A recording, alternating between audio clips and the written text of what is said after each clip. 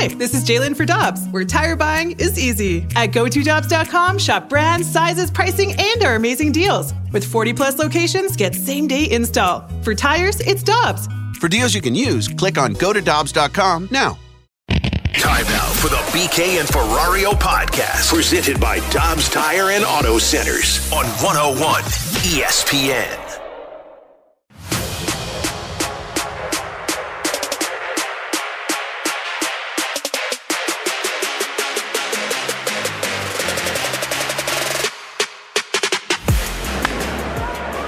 Slice down the right side, and that's a fair ball. Around and in to score is Dansby Swanson. Suzuki an RBI double, and the Cubs are on the board. It's 2-1. High drive out towards left center field. Carlson back at the wall. Out of here! A towering home run. Patrick Wisdom fired up, and he's given the Cubs the lead. High drive left field. Gomes gets into one. That one is gone. Baby.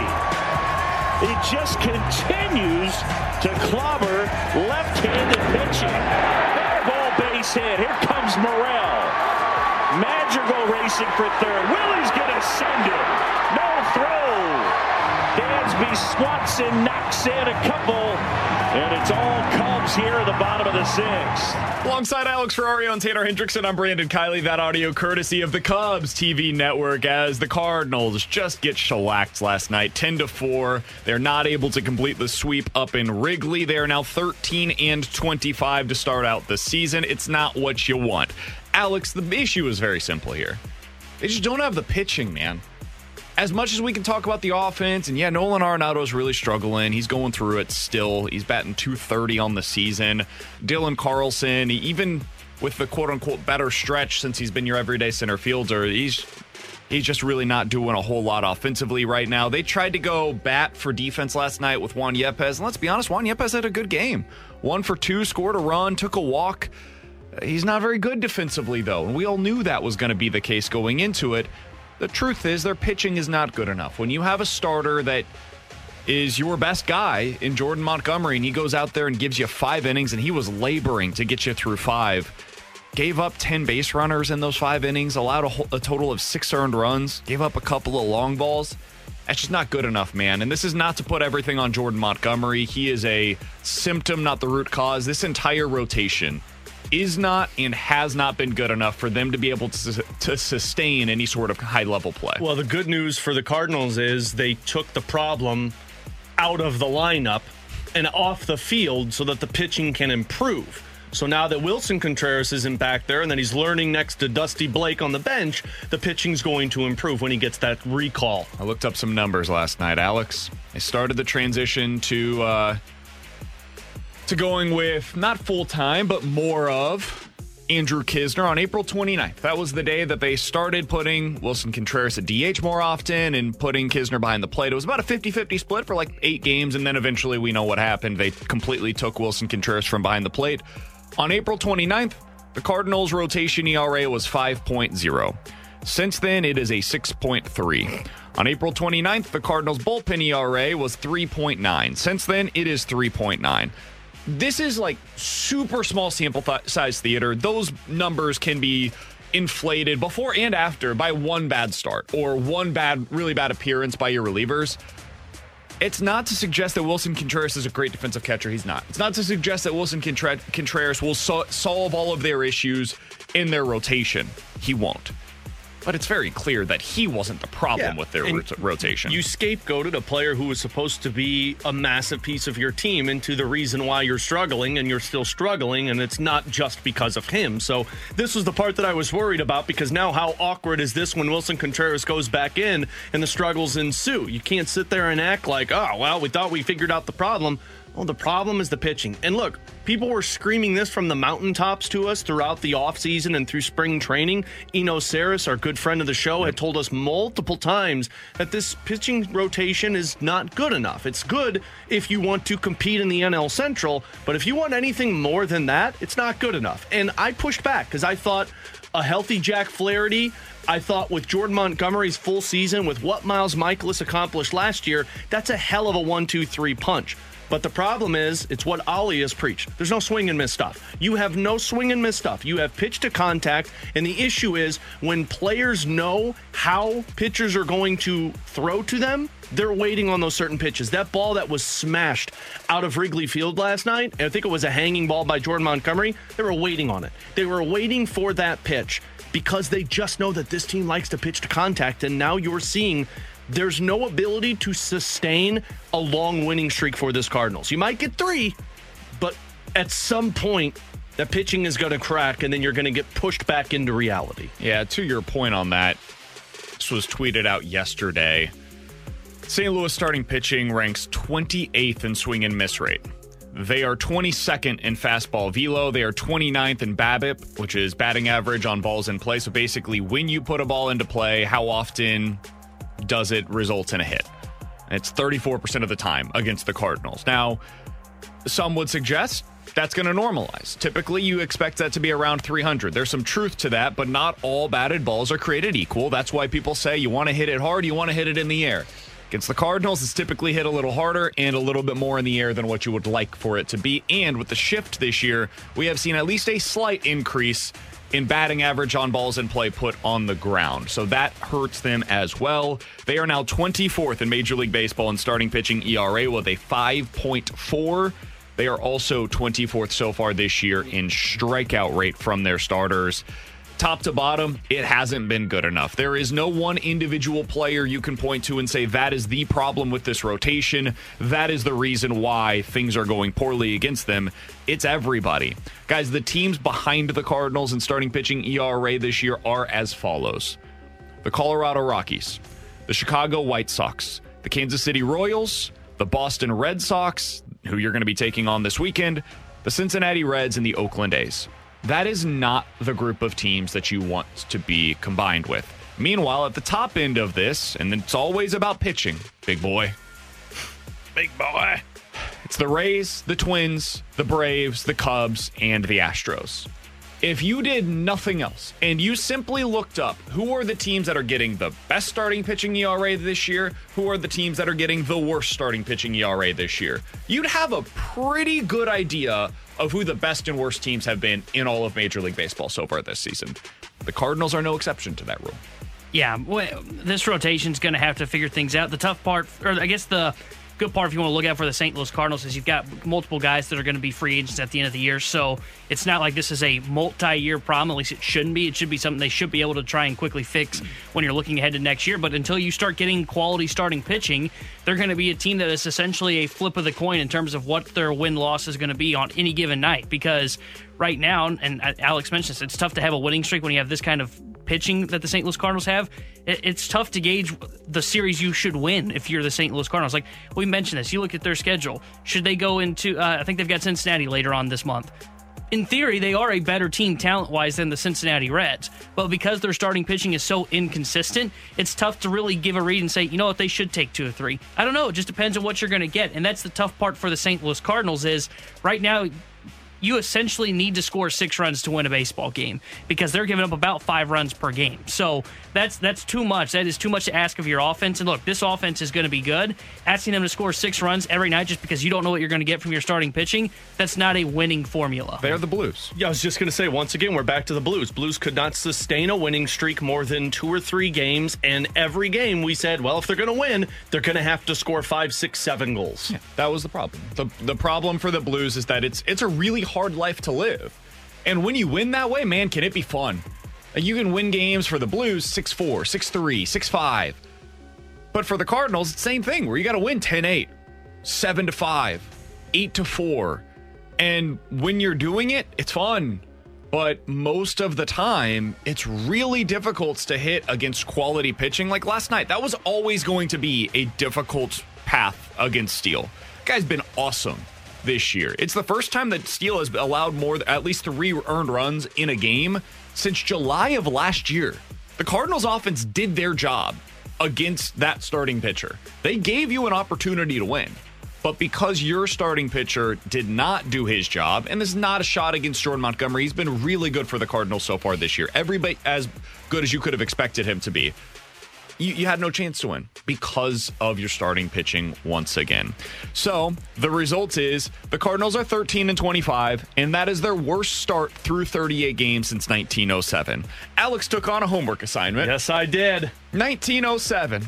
I don't know a whole lot about that year.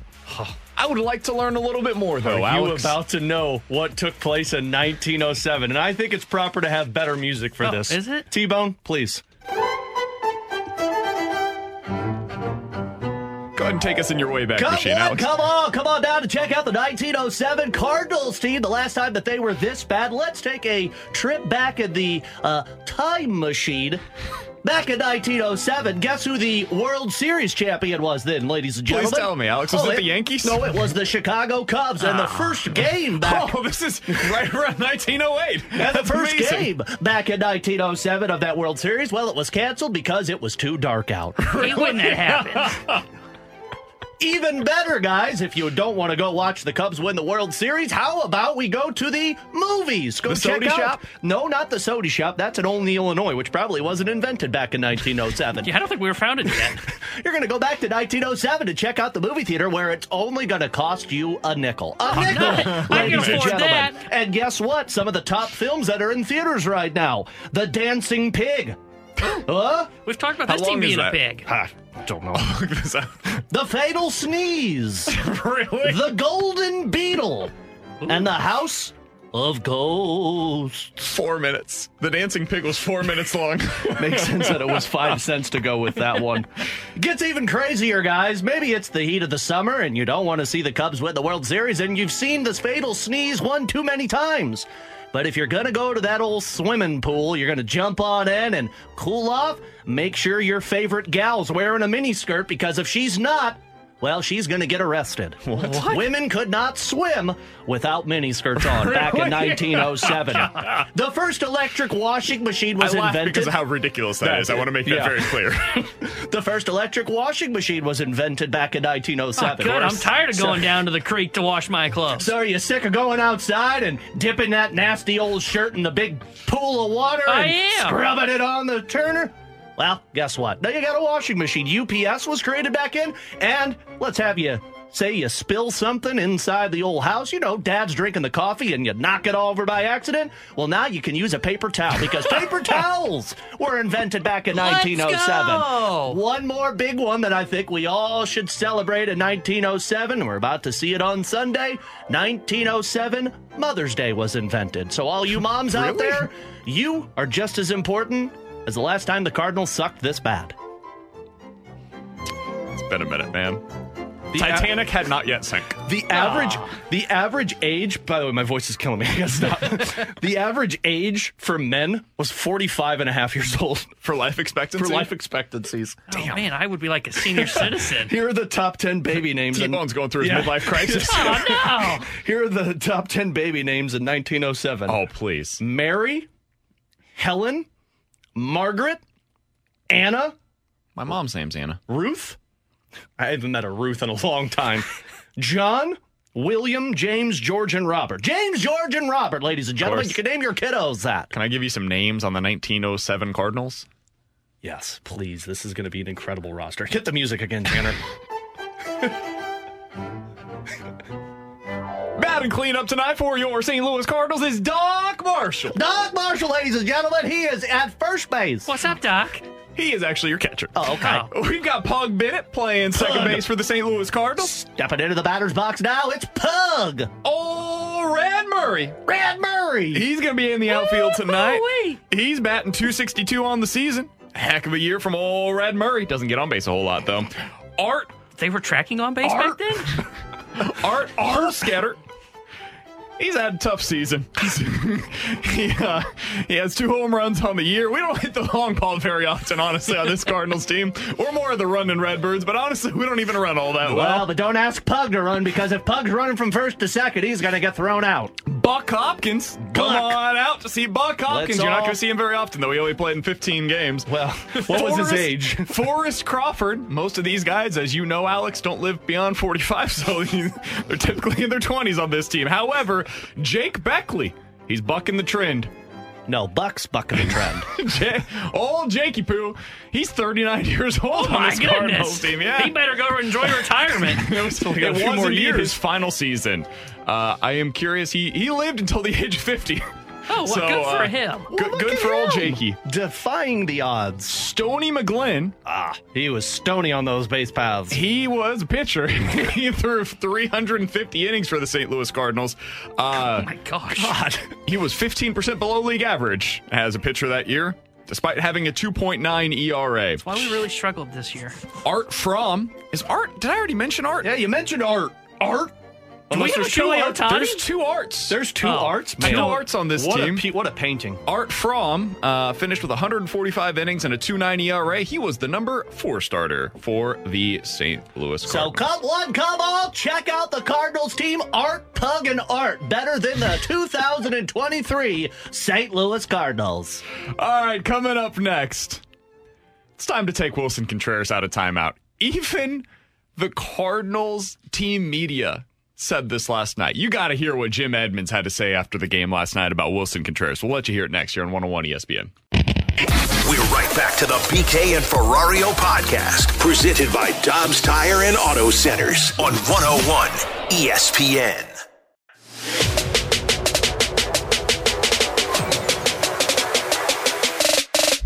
Alongside Alex Ferrario and Tanner Hendrickson, I'm Brandon Kiley. Coming up in about 10 minutes or so, we'll get to the NFL schedule release, boys! It's out. We get to find out who's playing who. We can go ahead and rate the schedule. Coming up in about 10 minutes or so. Ferrario 5 on the 5 best schedules in the NFL? Please, yeah. Unfortunately, we don't know the entire schedules yet. Just like the big games. You know, they're announcing those first, and then I think later tonight they announce the entirety of the schedule. Big game in 1907 was. I'm not going to look that up. No, please don't. Somebody on the text line, by the way, after our last segment said, guys, I'm looking at Baseball Reference. There is literally a question mark next to some of these guys. I think it's because they didn't know whether they hit right or left-handed. Because when you look up some of the players from the 1907 Cardinals, it literally says unknown on which handedness they are. They might have also not sure like how long they lasted in the league that year. Also fair. All right, so Wilson Contreras has been a point of contention, I would say, for Cardinals fans and really for the Cardinals as well. He has been taken away from his typical spot as the Cardinals starting catcher. He's been your designated hitter for almost a week now, entirely. So, Alex, yesterday I was watching the post-game show on Bally Sports Midwest, and listen, we know how this works, right? That Bally Sports Midwest is in a partnership with the Cardinals, and this is not me calling anybody out. It's just the way that it works. That's the rights holder. And so you expect to watch the postgame show, and there's a reason why they lead with the positives even after the Cardinals lose. It's the way that it operates, man. This is the way that this is the way the sausage is made. So when Jim Edmonds, after the game last night, was critical of the handling of Wilson Contreras, I think it's pretty noteworthy, especially given, I mean, Jim Edmonds is one of the better Cardinals of the last 20 years. So I wanted to play this for you guys. I know the audio quality isn't as high as you would typically expect it to be. Truth be told, Bally Sports Midwest didn't tweet this clip out, surprisingly enough. What'd you do, record it off your phone? So this is Jim Edmonds talking about Wilson Contreras and why he believes he should be back behind the plate sooner rather than later for the Cardinals. Wilson Contreras' ERA behind the plate, let's say it's 5, okay? It's not Wilson Contreras' fault. Like, you're a big league pitcher. If you don't have a feel for your curveball, you don't say okay to a curveball. I don't care how much time you have, how much things are going on. When the catcher puts down a sign, if you don't feel like throwing it, you don't throw it. And if you throw it, that's your fault. It's not his fault. You need to go in there with a game plan. You need to say, this is me. I need to get my cutter inside, stay on me. I need to get my curveball away. I need to throw my changeup in this count. And if I'm not, tell me. That thing for me, and I don't care who says it, is BS. Maybe it's the pitch clock. Maybe it's this. Maybe it's that. You know what? If it is, it's still your fault because you need to make an adjustment as a pitcher to figure out how you're going to relay your signs to someone if you don't want to shake off. If he puts down a slider and you feel like crap with your slider that day and you throw it down the middle and it gets hit, that's your damn fault and you need to live with it. I mean, that was intense. That is as critical as you will hear on Bally Sports Midwest about the St. Louis Cardinals. It's just, you don't hear that very often. And so when Jim Edmonds says that on the broadcast, Alex, I take it to heart. And I think that it speaks to what we've been talking a lot about. Tanner, you had a fair, I think, retort on this whole Wilson Contreras situation where you said, hey, listen, if it's true that Wilson is not preparing the way that he needs to, he should be called out for that. It should be something that is noted by the team. And I agree with that. If you're not prepared for whatever it is that you do for a living, whether it's you're not prepared to go out to a job site, you're not prepared to go on to a sales call, you're not prepared to, in this situation, work with your pitchers through the course of a game. Yeah, that's not meeting the job requirements. However, I do think some of this has become Wilson Contreras is the reason why the Cardinals are struggling as a pitching staff. I don't think that's the case. And now, in my opinion, I think starting tomorrow night, you start to work him back into the mix, behind the plate as your starting catcher. It's why you signed him. It's what he's going to be for you over the next 5 years. I think it is time now to go back to Wilson Contreras and say, hey, listen, the only way you're going to get better at this is if we have you do it. Because you sit next to the coaches, you going through the game plan with Kisner, all this stuff, like that's all great. But none of that matters until we actually find out if you're going to be able to implement that into a game. There's a lot of really good test takers that when you apply that test stuff into everyday life, completely eliminated from your mind. You freeze in the moment. That's where they need to find out where Wilson Contreras is at right now. Thought it was interesting to hear that from Jim Edmonds last night. Look, I mean, Jim knows what he's talking about. He's played the game for a long time. He's a Cardinals Hall of Famer, and frankly, he saw the change between two pitchers, from Mike Matheny into Yadier Molina, and he saw that change. Now, of course, baseball was very different back then to what it is now, but it still is the game. And I thought Jim nailed it on the head here when it comes to you're the big boy on the mound, and if you don't like a call that the catcher is calling, that's not future Hall of Famer Yadier Molina back there that gets angry if you wave him off. That's a new catcher. You are just as in command, and you are just as responsible to prepare for those hitters as the catcher is for your pitches. So it's a two-way street here, and the way that this went about to where it was, well, we're not pitching well, it's got to be him, that creates this one-way street. And I just... the more and more that this has gone on, where Kisner's been behind the plate, and look, you've gotten a couple of good starts. Like, I thought Miles Michaelis' start was really good. I thought Adam Wainwright was better than I expected him to be. So that was something to at least be like, okay, good. But everything else has been the same. Jack Flaherty still struggled. Jordan Montgomery, who has not struggled a lot this season, struggled against the Chicago Cubs. I'm to the point now where to sit there and say, like, well, he's not calling the right pitches at 2 strikes, that's ridiculous. You've been in the league long enough to where you can sit there and say, even with PitchCom, where you've got 15 seconds to decide, if you know a pitch isn't working, you go away from it and you go to the one that you're feeling right now. I'm still skeptical that Wilson Contreras gets in, though, because this whole thing started where they said it's going to be a few weeks for him to work with our staff to where we feel comfortable with him back behind the plate. Maybe things change when basically your pitching staff has been shown that, well, it's really not that. It's just you guys. But I'm still skeptical that Wilson Contreras gets back in. Yeah, and though I have had the different stance of, hey, he should be called out if he's not prepared well, I've said this all along.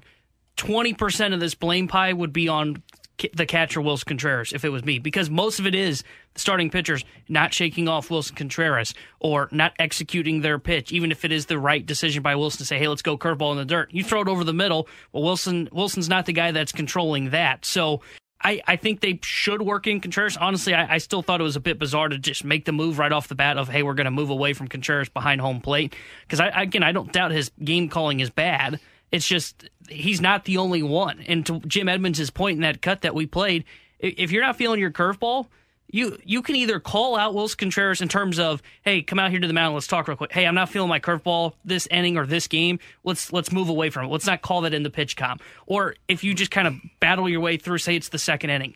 In between innings in the dugout, you should go to Wilson. Hey, I'm not feeling my curveball today. Let's kind of stay away from it.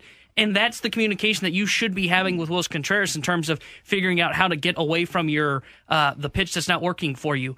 Yes, I understand pitch clock has made things tougher to shake off, and maybe you feel more pressure of, hey, I got to just go with what my catcher says.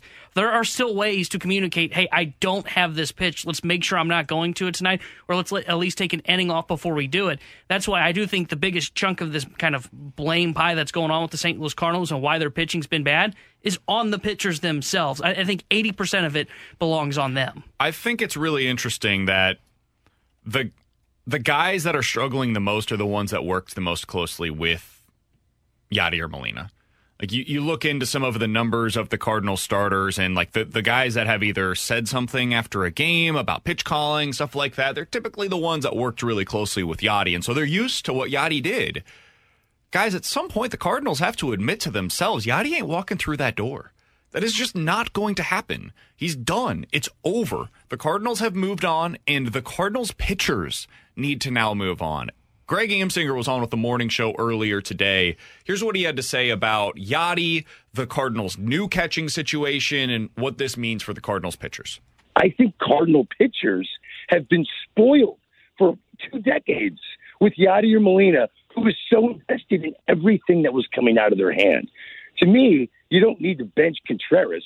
I think you need a really nice therapist to talk to all of the pitchers and understand that daddy's not coming home.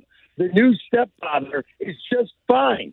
Don't run away. Don't pack up and leave the family. It's okay. We need a therapist for the pitchers. I think that what we're seeing here is it kind of reminds me of when, like, for example, the New England Patriots, right? Tom Brady leaves. And Tom Brady is the greatest quarterback in the history of the NFL. His accomplishments are unmatched and will never be matched by anybody else. When he left, they had no idea what to do, where to turn, what kind of quarterback to go out there and get. What do we do now? How many offensive coordinators have they gone through since then? They thought they could do anything. Like, we're the Patriots. Bill Belichick's the head coach. Doesn't matter who we put in at quarterback. We're going to be fine. We're going to win 10 games because Belichick's our coach. It's not true. The quarterback really matters, right? And they completely lost their way as a result of that because they put so much on Tom Brady's plate that they just kind of assumed that whoever the next quarterback was, well, he was going to be able to handle that as well. Nope. He's not Tom Brady. The next catcher here in St. Louis is not going to be able to handle the same stuff that Yadier Molina did, nor should he be expected to. Alex, I think with Yadi behind the plate, you could have said, like, your typical number 2 starter kind of pitches as a number 1. Your typical number 4 starter can pitch here as a number 3. You were able to get a little bit more out of guys because Yadi was behind the plate. You no longer have that. Now you're paying the no more Yadi tax. Now guys that are 3s are going to be 3s for you. Look at Jordan Montgomery. Guys that are 5s elsewhere, Steven Matz, honestly, this version of Adam Wainwright, they're going to be 5s for you. They're not going to, their stuff doesn't play up anymore. Their stuff doesn't get a boost by Wilson Contreras. And that means that the Cardinals are going to have to start spending more money. That means the Cardinals are going to have to start spending more resources on the pitching. It is going to be harder to get that high-level starter than it was previously when Yadier Molina was behind the plate. And what you just said there, the second part of it, the resources, that's where this Cardinals team is going to have to really come to Jesus moment right now, because the money is one separate thing. They spent money on Wilson Contreras. I don't see this team spending a ton of money on the top-end pitchers. But this no longer is trade deadline season where you go out and you acquire John Lester and Wade LeBlanc and say, we're going to turn these guys into adequate pitchers for our pitching staff. You can't do that anymore. The last 3, with the exception of Jordan Montgomery, trade deadlines have been that. You go out there and you trade for a lower-level starter and hope you can get the best out of them to give you innings. No, now it's going to be you've got too many guys and you don't have enough spots for them in terms of your prospect pool, your minor league system. How many times have we talked this season about the plethora of guys in the outfield, or now your infield logjam? It's time to start spending those to go acquire pitchers that you actually believe in. Pablo Lopez is the perfect example right now. We were talking about this in the office, and I know we're going to get into this a little bit later. Those are the guys that you sit there and say, we've got a lot of guys in our system, not sure when we're getting all this playing time from. It's time to go acquire a top-end starting pitcher. Coming up in about 15 minutes, we'll get to questions and answers. 314-399-9646 is the Air Comfort Service text line. But next, the NFL schedule release has taken place today. They're sending out some of the best games on their schedule. We'll talk about that and one team who might be losing their home for 2 years. Talk about it next year on 101 ESPN. All these crazy alien stories can't be true, can they? Hey, it's Stephen Diener, host of the Unidentified Alien Podcast. And whether you're new to the conversation or have been looking into it for years, you need to check out the fastest growing alien show out there, the Unidentified Alien Podcast, or UAP for short. There's a crazy amount of alien encounter stories out there from all over the world. And the beauty of it is that I bring them all to you and let you decide what you believe. Download and subscribe to UAP on any of the major podcasting platforms. And you can also find it on UAPpodcast.com. We're right back to the BK and Ferrario podcast, presented by Dobbs Tire and Auto Centers on 101 ESPN.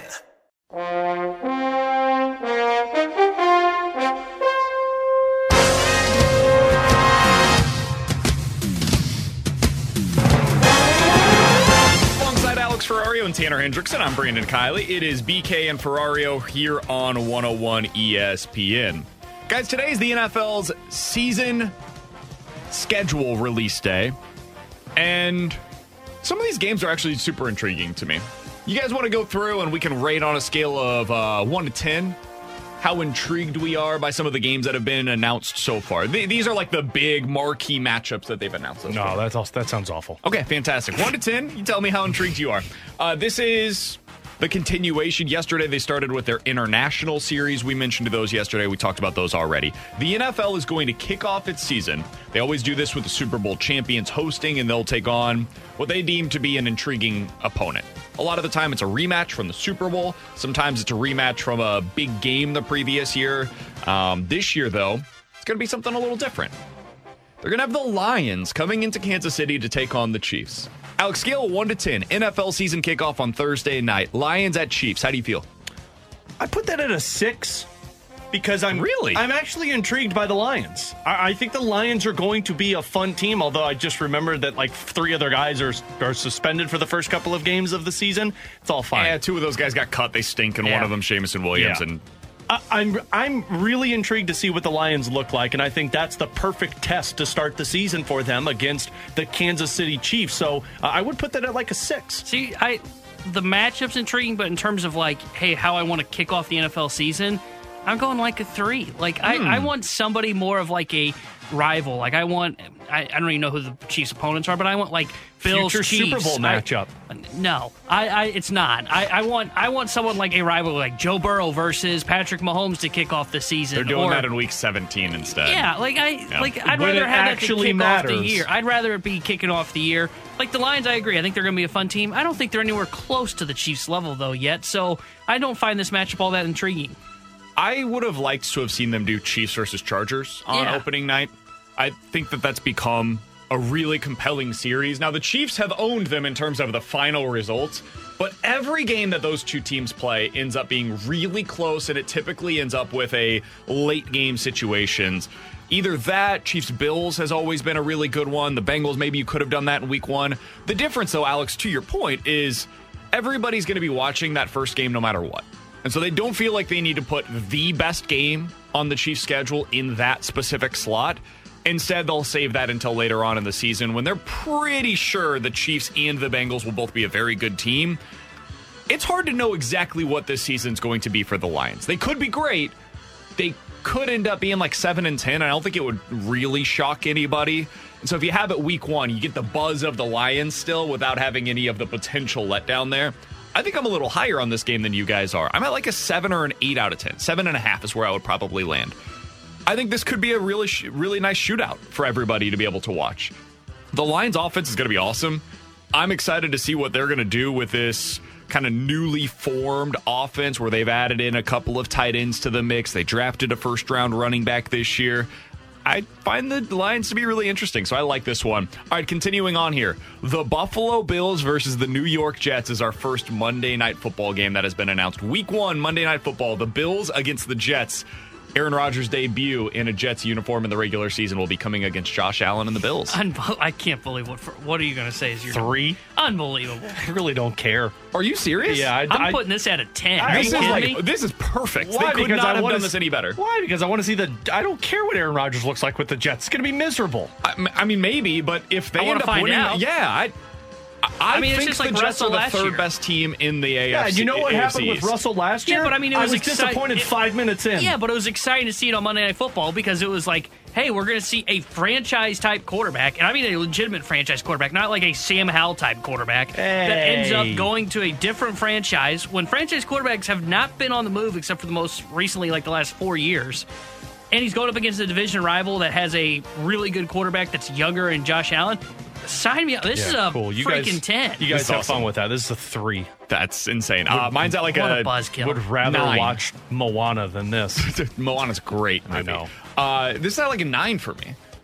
I don't think that you could have done a whole lot better in week 1 for your Monday Night Football matchup. ESPN has to be thrilled that they got this for Monday Night Football. Week 5 Sunday night, Michaels. Cowboys versus the 49ers. I think this is going to be one of the most compelling games of the season. I think these are two teams that, like, the Eagles to me are the clear-cut, obvious favorite in the NFC. And then if you look at that second tier in the conference, I think these are the two leading contenders to be battling for that spot to take on the Eagles in the NFC Championship game. Love this. Is at like an 8 for me. Yeah, for how excited you guys are for Jets and Bills, I'm excited that length for this one. This one's going to be entertaining. Really? Because I'm at like a 5 on this one. And people are texting in that I don't know football.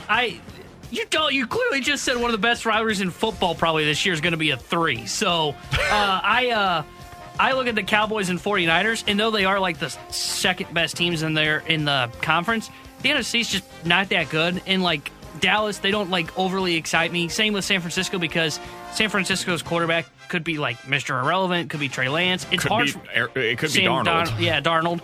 Like until I know who their quarterback truly is and see how they perform in that system, it's hard for me to get excited about it because I could see where San Francisco ends up being one of the biggest disappointments of the year. I just trust them to get it figured out. Like last year, they had a guy who none of us knew about prior to the season, let's be honest. And he led them to the NFC Championship game. And if he was healthy, they would have had at least a chance to win that NFC Championship game. So I love this game. And the next one that we have announced, Week 13, 49ers versus the Eagles. As excited as I was about Cowboys versus 49ers, take that up a little bit. And that's where I'm at on 49ers versus the Eagles. All right, Thanksgiving Day. You guys were complaining about these games earlier. I felt like last year's Thanksgiving Day slate was terrible. This one's, I think, a little better. Packers versus the Lions is the early game. Blah. Cowboys versus the Commanders is the midday game. That one's going to be bad. And then you've got Seahawks versus 49ers to cap it off. That one will be good. I don't even know if I'm excited about one of them, it would be that, but it's like a 5. 1 to 10 scale for the day. For Thanksgiving Day, how you feeling? Because they have to include the Lions and the Cowboys, and that makes it a little tougher. We could, how about we put the Chiefs on Thanksgiving when they're playing the Lions? We could find better teams to play against them rather than Jordan, what'd you call him, T-Bone? Jordan Backup Love. Jordan Backup Love and Sam, are we sure he's our quarterback, Howell? Like, that's our matchups? I would probably put all 3 of these games at like a 4. Because the Seahawks and 49ers are probably the most entertaining, and I don't even know how entertaining that one's going to be. I'm going at like a 2. Alex isn't watching football this fall. No, I will. It's just I'm not going to be a miserable old man. I'm putting all 3 of these at a 2. I could care less to watch the Packers and Lions. The Commanders, they're a joke, throwing out Sam Howell at quarterback. And I typically, even if it's a good football game, I struggle to stay up for that late game because I'm so full on my turkey. Good luck if I'm going to catch the first half of that game. Couple bottles of Pinot in. Yeah, the fact of the matter that the first 2 games are ahead of that, and the Seahawks 49ers is the last one. Put it at a 2. These games stink. You don't have to watch football on Thanksgiving. Why not put the damn Cowboys and Lions against each other? That would be fun. I don't know if they're supposed to play each other this year or not. I would have to check on both their schedules. Guess what? It's better than watching them play the Washington football team. I'm with you, buddy. That Seahawks versus 49ers game is going to be super interesting to me. I don't know what to make of the Seahawks. I think they could be the team that this year takes that step that we're all thinking could come from like the Cowboys or the 49ers or somebody else. The Seahawks are one of those teams in like that next tier that could be compelling. Finally, I would put it at like 3. I'm not a whole lot more excited about that day than you guys are. On us, and there you go. Christmas Day, Monday day / night, actually. Raiders against the Chiefs. That's going to be the game that is on Nickelodeon with the slime coming out of the end zone. Oh, good. Good. Jimmy G with Nickelodeon. Yeah, that one doesn't do much for me. And then the Giants versus the Eagles. Again, that doesn't do a whole lot for me. Man, at least you got NFL. Football kind of sucks, man. Quit ruining my damn holidays. I mean, These games kind of suck. They're leaning on divisional matchups. That's what they're trying to do. They should lean on something else because those all suck. I'm just going to be throwing a lot of money on DraftKings on those 2 days because it's awful. Yeah, I'll be going over to the FanDuel Sportsbook, playing a little bit of best ball. I'll probably be watching NHL. I'm going to watch final the thing NBA here. Christmas Day. As we finish up with NFL quick hitters, T-Bone mentioned this before the show today. The Jacksonville mayor came out today and said that renovations to the Jaguar Stadium may require them to play elsewhere for 2 entire seasons in 2025 and 2026. This would also impact the Florida-Georgia football game that's been played there for the last 90 years. And that's whatever. That's fine. The bigger thing here, like you just do it as a home and home. You make that work. That's not a big deal. The Jaguars playing somewhere else for 2 entire seasons, that's a big deal. Because what do? Send them to London. Isn't that what Shad Khan has wanted for like the last 5 years? And they're already playing 2 games out there. Yeah. Let's play the next 2 seasons in London, boys. I wonder if they'll play 8 games there, so they basically get a home schedule in London. Why wouldn't you do 2 seasons of that if that's what you want? Because the travel would be brutal, That's why I don't know if you can even do it for a year. And like now they have a quarterback that makes them relevant. Yeah. They're going to be maybe not one of the marquee NFL teams, but I mean one of the teams that rates. If you've got Trevor Lawrence as your quarterback, you're going to be watchable. I don't know what's going to happen with them, but man, I don't know where you play. I really don't. I think you almost have to go to like Gainesville and play. Go play at where the Florida Gators play football at. Like in the swamp? I don't think you can go play. I don't think you can go play overseas. Like it's too much travel. That's the only reason I say that. But I would think it's going to have to be somewhere close, and it's going to have to be somewhere that is going to have a big stadium. Like I think I saw the next closest stadium in Jacksonville was like 12,000 people. Yeah, like you're not going to do that. Can you not do at Tampa? the NFL level. You split with Tampa? Maybe. That's the thing that's tough is like you could split with one of these other NFL teams, but now you also have to take into account the practice facilities as well. It's not just the Sundays. Wouldn't you be able to practice in Jacksonville and just travel to Tampa for a game? Maybe. But that, just makes everything difficult. Yeah. Logistically, it makes everything a little bit more difficult. Don't have a better plan when you're building a stadium. Apparently. Coming up next, 314-399-9646 is the Air Comfort Service text line for questions and answers here on 101 ESPN. We're right back to the BK and Ferrario podcast, presented by Dobbs Tire and Auto Centers on 101 ESPN. You've got questions, we may have the answers. Maybe. It's BK and Ferrario's questions and answers. Brought to you by Insperity. Do HR issues have you boxed in? Expand your possibilities at Insperity.com.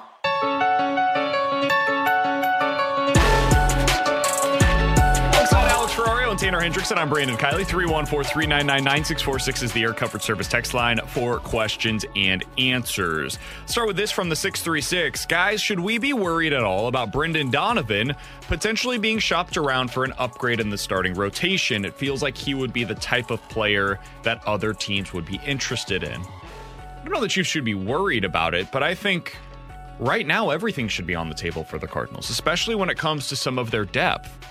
I would want to keep Brendan Donovan in the fold. Brendan Donovan, for me, is my favorite Cardinals player to watch because of what he is stylistically. He takes his walks. He hustles his ass off. He plays really good defense wherever you need him to. Like, stylistically, he's just like my ideal player. That being said, he's also a lot of other teams' ideal players. So if he has value around the league that is higher than what the Cardinals currently view for him, yeah, he could be on the table potentially for them. Maybe not right now, but whether it's at the deadline or in the offseason. They've got a lot of middle infield depth right now. I think everybody should be on the table for this team. You need to have, and I think you tweeted it out yesterday, you need to have some type of Willie Adames move for this team, and it needs to be sooner rather than later. You can't keep preaching patience when this team can't put a sustained run in place. You need to do something, and that's why you can't, at this point of a season, sit there and say, yeah, well, we can't get rid of this guy. Like Jordan Walker, Mason Wynn, I get. But anybody beyond that, you need to start having realistic conversations. Yeah, I wouldn't be upset with a Donovan move. I would understand it. It's the cost of doing business. I mean, would I have preferred to see Harrison Bader playing in center field for the Cardinals last year? Yeah, the cost of doing business to go get Montgomery, worth it. Same conversation for Brendan Donovan. I do think they're going to, whether they turn it around and don't make the move this deadline, I think in the offseason or this deadline, they're going to make a move with one of the middle infielders to free up a spot for Mason Wynn and kind of unclog the middle infield. Because for all the conversations around the outfield being kind of clogged up with 5 guys, it's really kind of open up to 3, where you've got right now Donovan out there, and then you've got Carlson and Nootbaar in right field. Walker will take up one of those spots, basically Donovan's spot, but then you still got 4 middle infielders right now in Gorman, DeYoung, Edman, and Donovan. They're going to have to free up a spot to get Mason on this team by next season. From the 618, guys, are you worried that the Cardinals are ruining Jordan Walker? I think we've gone way too far on this Jordan Walker stuff, guys. Jordan Walker, I understand that the batting average looked really good while he was up in the big leagues. But look under the hood a little bit. He was hitting the ball on the ground 61% of the time. That is completely unsustainable. And if he continued doing that, those numbers, specifically the batting average, it was going to start going down. And we've seen that down in AAA. I know some people attribute this to, they've messed with his swing and therefore his results down in AAA are bad as a result. No. What they're trying to do is get him up in the air a little bit more, because over a longer period of time, this was going to happen. What you're seeing down in AAA was going to happen in the big leagues. And right now in AAA, he's batting 175 with an OPS of about 590. That's terrible. This is not to suggest that Jordan Walker is broken. It's not to suggest that he's not going to get better. I think he will. I think Jordan Walker is going to be fine. We just got to give this some time. I think we got all, including myself, out over our skis a little bit. The kid can't even drink yet. He's 20 years old. He's going to turn 21 later next month.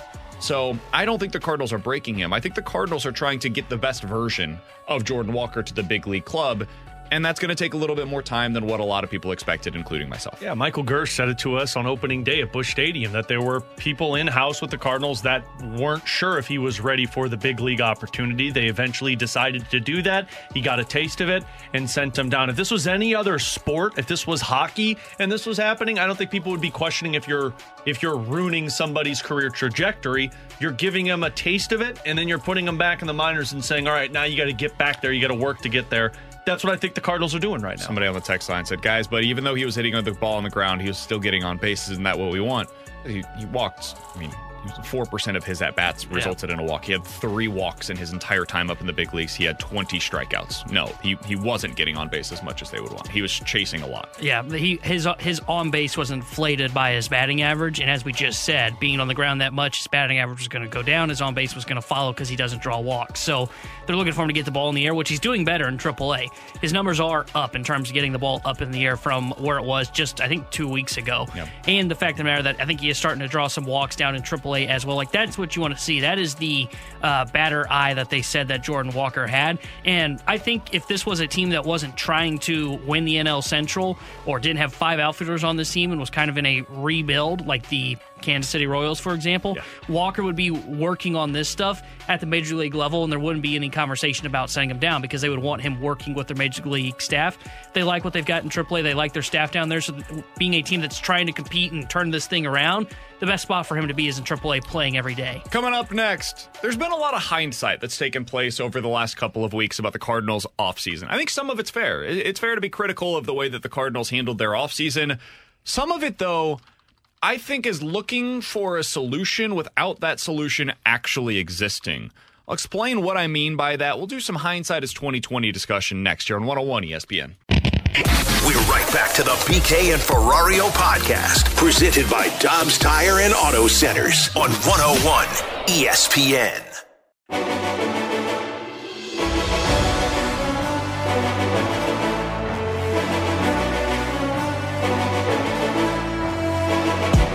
Alongside Alex Ferrario and Tanner Hendrickson, I'm Brandon Kiley. It's BK and Ferrario here on 101 ESPN. So what could the Cardinals have done to improve this rotation in the offseason? Got better players, BK. Agreed. I think that's kind of the common refrain from a lot of people right now. The Cardinals failed. They should have signed a starter. Yeah, I think that's fair. They certainly need one right now. They need to go find somebody that can help this rotation. The problem is, guys, and we talked about this during the offseason, there just weren't a ton of great options available for you. The ones that were out there were injury prone, and they were going to cost a bleep ton of money. And so if you wanted to go out there and sign one of them, you could have made the case for it. We did. I said I would have liked Carlos Rodon to be a part of this rotation. Here's the problem. Carlos Rodon hasn't pitched yet. So if they had signed Carlos Rodon, that's true, he would. They would have the exact same rotation today as they currently do. One could argue he'd have the best ERA on the team. One could argue that. But he is not alone. Guys, I went back last night to look at all of the free agent starting pitchers from the offseason to earn at least $30 million. So basically guys that teams believed were significant contributors as starters. Here are those players and what they have done so far this year. Jacob deGrom has thrown 30 innings and has a 2.7 ERA. He is still continuing to deal with nagging injuries so far this year. He's a guy that you signed because, T-Bone, you mentioned this before the show today. You sign him because you think he's going to help you win a playoff series more than you think that he's going to help you during the regular season. He has thrown the same number of innings, for context, as Jake Woodford so far this year. Justin Verlander, he has made all of one start and thrown 5 innings. So he wouldn't have fixed the problems that the Cardinals have had, at least so far in their rotation. Kodai Senga was never going to sign here, but he's been really good so far this year for the Mets. He's walking too many batters, but he has a 3.4 ERA in 32 innings. Taijuan Walker has been terrible, has a 6 ERA. Jameson Taillon has been pretty bad when he started, and he's been hurt for much of the season, has only thrown 20 innings, has a 6.5 ERA. Chris Bassett has been, for the Blue Jays, basically what you've had from Jordan Montgomery this year for the Cardinals. It's been really solid. Innings eater, 4.4 ERA. Zach Eflin, I don't think any of us would have been excited about, but he's been really good so far this year for the Tampa Bay Rays. He was, last year, though, placed into the bullpen for the Phillies because they didn't want him as a part of their rotation in the postseason. Tyler Anderson, who was really good last year as a lefty for the Dodgers, flipped over to the Angels. He's been really bad for them. Who could have seen it coming? The one guy that I do think you can look to and point to and say, that guy would have been the solution for the Cardinals, is Nathan Eovaldi. He's thrown 45 innings, which is roughly the equivalent of what Jordan Montgomery has done for the Cardinals, but he's done so to the tune of a 3.2 ERA. So Nate Eovaldi, that guy's been really good. We had a lot of discussions this offseason about whether or not Eovaldi would make sense for the Cardinals. The answer apparently was yes. The problem is you're basically playing Russian roulette with these guys to determine, is Eovaldi the guy that would have made sense, or would you have fallen into the category of one of these other players in a similar type of a price range? If I could be honest, I would have probably trashed the Cardinals if that would have been their signing this offseason. Because I think a lot of Cardinals fans would have. That wasn't going to fix this team. Nate Eovaldi, I mean, yeah, he falls into the Steven Matz 4-5 conversation, at least on paper. Now, if he's pitching like that, then yeah, what a signing that would have been. But I also would have thought it would have been lightning in a bottle for the Cardinals, where it's like, you got one good year out of it. Is that going to last for however long you signed him to a contract? Nobody this offseason in terms of starting pitcher intrigued me via free agency, because it was either you've got the elder statesmen like the Justin Verlanders, you've got the injury-prone guys like the Jacob deGroms and the Carlos Rodon, and then you've got guys who are of lesser value compared to what you already have in your rotation. You already have those guys. You signed Steven Matz. You decided he was the Nathan Eovaldi or the Taijuan Walker or the Jameson Taillon. Like, you decided that was Steven Matz, and it hasn't worked out for you. There was nobody available that was top of the rotation pitcher that was going to bring an element that you didn't have on your team. Those guys were via trade, and you opted not to move the logjam of players that you have to acquire one. From the 636 guys, all of this is based on a what-if reality. We don't know if those guys end up getting hurt if they're in St. Louis. It's an alternate reality, and you're assuming it would have gone the exact same way. You're wasting your time talking about this. I, first of all, disagree. Second of all, I think that what we're seeing from these guys was a very real possibility. Jacob deGrom had known injury questions coming into the season. Carlos Rodon pitch in spring training? No, he never, like basically from the time that he was signed with the Yankees has been hurt. He passed his physical and then just boom, all hell broke loose. Verlander is an aging veteran who it's the expectation should be that he's going to start breaking down sooner rather than later. It's kind of like the Waino discussion. Like, we all knew there was a risk of Waino not being fully healthy this season. Age, it is a factor with these guys. So those are really the top 3 players that were available in the free agent market. And whether or not you think that this would have happened specifically in St. Louis, or if you think that maybe it would have happened later on, the point is there was real risk in signing any of those veterans, and there's risk not just for 2023, but beyond when you sign them to a multi-year contract. The one guy that does fit into your discussion, Alex, of a potential trade, because there was really only one significant starter that was traded in the offseason, is Pablo Lopez. I would have liked it if the Cardinals traded for Pablo Lopez. He's been good so far for the Minnesota Twins, and he signed an extension, right, with the Minnesota Twins as well. So he could have been in the fold for a lengthy amount of time. The problem is, I think they would have required you to trade Nolan Gorman or Lars Nootbaar. And if you traded Nolan Gorman, well, there goes the guy that's been your second best hitter so far this year. If you traded Lars Nootbaar, guys, this team wouldn't have a starting outfielder that you feel good about on an everyday basis. So you're robbing Peter to pay Paul in that scenario, and maybe they go replace that guy because they made the trade for a starter. They go find somebody in free agency. I don't know who that specifically would have been, but maybe they're able to recoup some value there.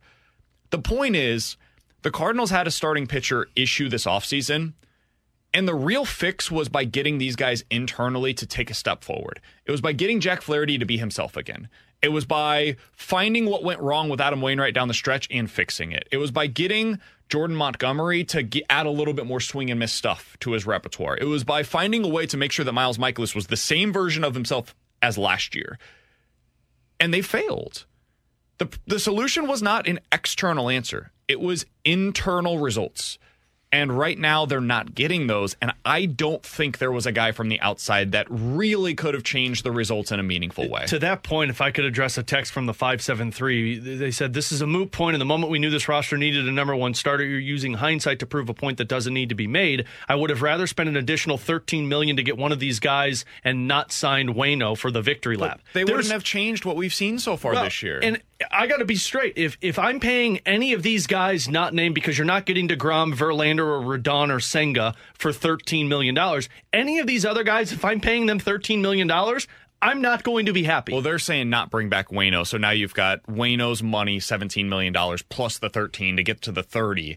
Basically, you're spending an extra $13 million to get to one of these guys. You want to spend $30 million on any of these guys? There's no way. That's the thing. Those guys have combined this year, the top 3 at least, for a total of 35 innings pitched. Yeah, that's not like it could change what we're expecting from them the rest of the way. It absolutely could, but it would not have changed anything about the start of the season, most likely for the Cardinals. And that's the thing for me is, would I have loved the Justin Verlander signing? Yeah, I would have done the Verlander signing in a heartbeat. Would I still do the Verlander signing to this day? Absolutely. It doesn't fix the pitching issues that you've had in the regular season to this point and what you're going to have up until the deadline, because that's just guys underperforming. We said it all along. This was a regular season rotation. I think it was fair to kind of have that assumption as if you're the front office and say, look, we've got a good regular season rotation. How do we build this rotation to take that next step in the postseason? And they decided that answer was Jack Flaherty. And Jack Flaherty doesn't look like that answer. Yep. These guys on the free agent market that we're talking about signing, like the Verlander, the Rodon, the DeGrom, you're signing that guy not to come in here and take this regular season rotation to the next level. It would have, but the reason you give that guy that kind of contract, like what the Rangers did and what the Mets did with Verlander, was to help take that next step in the postseason. These regular season pitching issues, that comes from the guys internally not being good enough and not taking that next step, to BK's point of adding more swing and miss. And if you're going to be critical of the Cardinals, it probably should not be just a one-off season in hindsight they should have added to the pitching. It should be like the last 3-4 years they've not been able to get ahead of the curve. Just going to say that. Either A, develop somebody internally, or B, see the trend that had been going on in baseball of, hey, you need swing and miss stuff in a rotation. They had not been able to address that over the last 3 to 5 years. You whiffed on not trading for Zach Wheeler when you had the opportunity to. But then you wouldn't have had Harrison Bader patrolling center field for a while, and they wouldn't have re-signed him. Like they weren't going to give him that kind of money. Well, that would have been a one-year That's fix. Another problem in itself. But guess what? There's a guy that would have been a top-end one. I mean, you missed when you signed Mike Leake. There were guys the next couple of years that you could have gone after and signed. You missed when Max Scherzer was available to sign. Like, there were plenty of guys for you to sign at the time, but you kept saying our internal options are going to be better. Yeah, and they haven't been. The one that they've really missed on so far is the Matthew Liberatore trade. Like, all roads lead back to the Randy Arozarena deal. That's probably too harsh, but it's true. Because when you look back over the last few years, guys, starting pitchers just don't become available, honestly. Like, that's the truth, is you look at what their 2021 offseason. Trevor Bauer, Jake Odorizzi, Taijuan Walker, Gossman ended up, that was the year that he got the qualifying offer. Stroman, Charlie Morton ended up getting a 1-year deal that year. Like, there's not a whole lot of guys that were super intriguing that offseason. You go into 2022, and maybe that was the year that they missed out. Because then you had Max Scherzer on his deal that he signed with the Mets. I don't think the Cardinals were giving him $45 million a year, though. Robbie Ray's been bad. Kevin Gossman was really good, but were they going to give him $22 million a year for 5 years? I would have been surprised. Eduardo Rodriguez now looks like a great signing, but last year it was an absolute atrocity. They weren't interested in Marcus Stroman, whether you agree with that or not.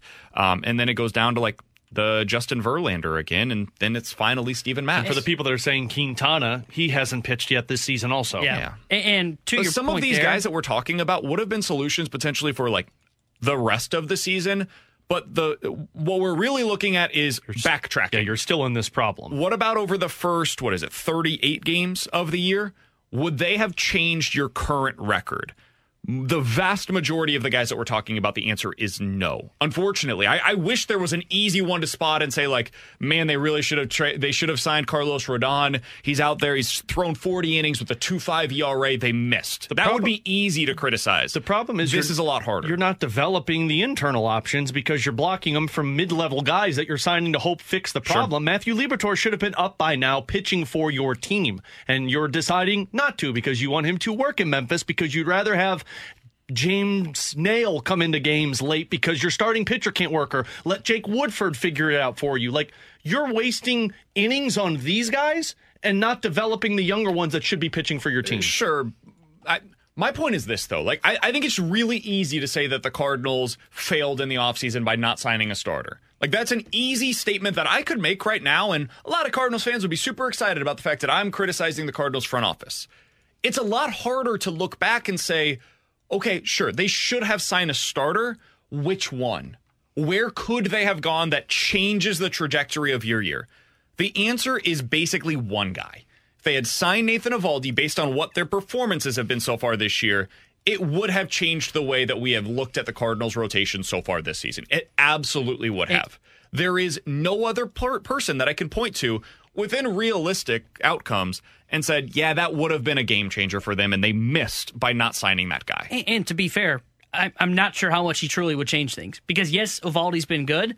There's 4 other guys in this rotation that are underperforming. Like, the guy's spot that he is taking... It helps, though, in a significant way. It helps. Basically, if I told you instead of having 1 Jordan Montgomery, you've had 2 Jordan Montgomerys to start out the season, and he's been better than Monty has, I think that makes a significant difference because now there's 1 day a week in addition to Monty starts that you're not feeling like you have to cover 4 to 5 innings with your bullpen. I think there is a trickle-down effect to that. That's fair, but I'm not sure it's a significant upgrade in terms of there are still 3 guys that have just been unbelievably poor in this rotation. I mean, you got Matz without a curveball, essentially. Jack Flaherty, you can't locate a fastball. And then who's the other guy? I guess Waino, but he just got back. Or Michaelis. Michaelis has been iffy to start the year. I think what you made the point just a couple minutes ago, you know, these guys don't become available. The Cardinals are getting ready to hit to this massive, like, hey, we can fix this because you're going to have a guy like Dylan Cease that could become available. Shane Bieber, there's already talks around Major League Baseball that, hey, the Guardians, if they can't figure it out this year, could become available. Let's hold that thought. I want to get to it on the other side because that's where we can really have the conversation. The Cardinals' problem is not so much what they do in the offseason. It's that they let their offseason moves trickle into what they decide to do during the regular season. They don't have any urgency of fixing the problem that they have created. We'll talk about that next year on 101 ESPN.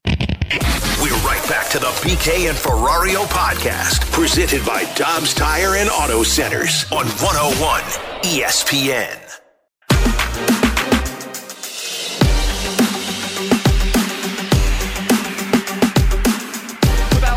Tanner Hendrickson, I'm Brandon Kiley. We've been talking a lot about the Cardinals pitching really all season long, but specifically today.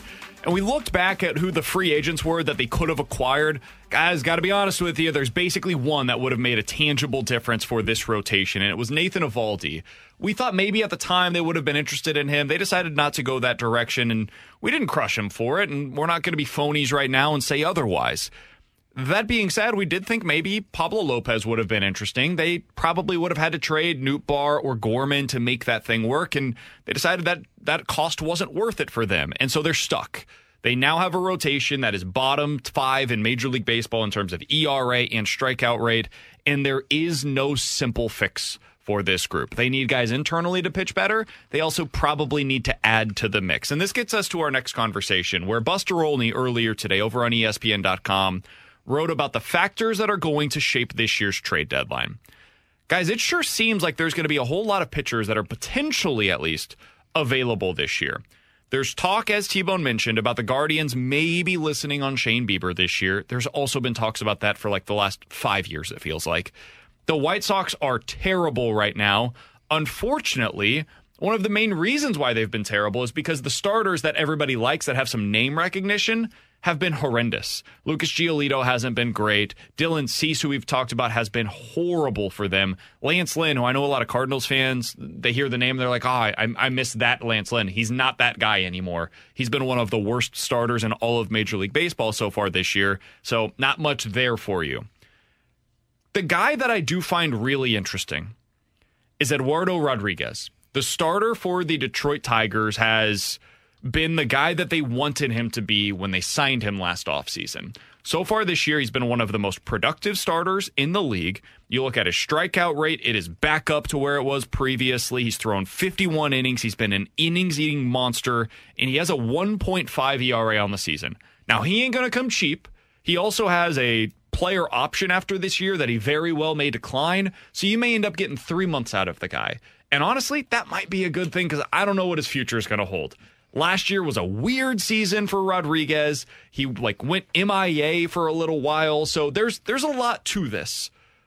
But there are some names that are potentially available. Alex, do you think this team is one pitcher away, though?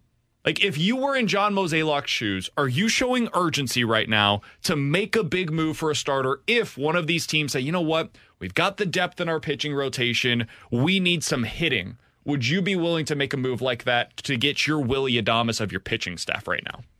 No, I don't think they're one pitcher away. I mean, let's say you get yourself Eduardo Rodriguez and he's pitching like a number one. So that just means you're pushing back Flaherty, Montgomery, and Michaelis. And although Monty's been really good this season, of course, he had his blow up. And then you've got the Miles Michaelis who started off rough and has gotten better. And Jack Flaherty's been too inconsistent. I just don't know if this pitching staff is one guy away from really becoming that dominant force in the National League. Maybe it makes you the best team in the NL Central. It does make you the best team in the NL Central, I would imagine. But to me, that only moves the needle a little bit. Rotation kind of needs a whole makeover before I can sit there and say, yeah, that's a significant change. One guy isn't going to make that much of a difference. Now, I would show some urgency if I could acquire somebody who's got a couple more years left, because like if the Shane Bieber does become available, that makes me better next season. But this year, man, I don't know if it makes it that much of a difference. Yeah, I wouldn't show urgency for like a rental, and that's what I think Rodriguez would be. And I know you could say, well, maybe you can convince him to stay and opt in. That's too much of a risk for me. 31 years old, too. I mean, the age isn't so much the problem for me. It's more of how effective are they and is their control? Because I do think like right now, it's tough to, if you're in Mo's office, sit there and go, we got to go buy it. Go be a buyer right now and go add a top-end arm. But I think if you can look at a guy like Bieber, for example, who's got another year of control, I think you can look at the Cardinals and say, maybe we're not one pitcher away this year, but we're entering a winning window, and what do we need? We need an ace when we get to that window.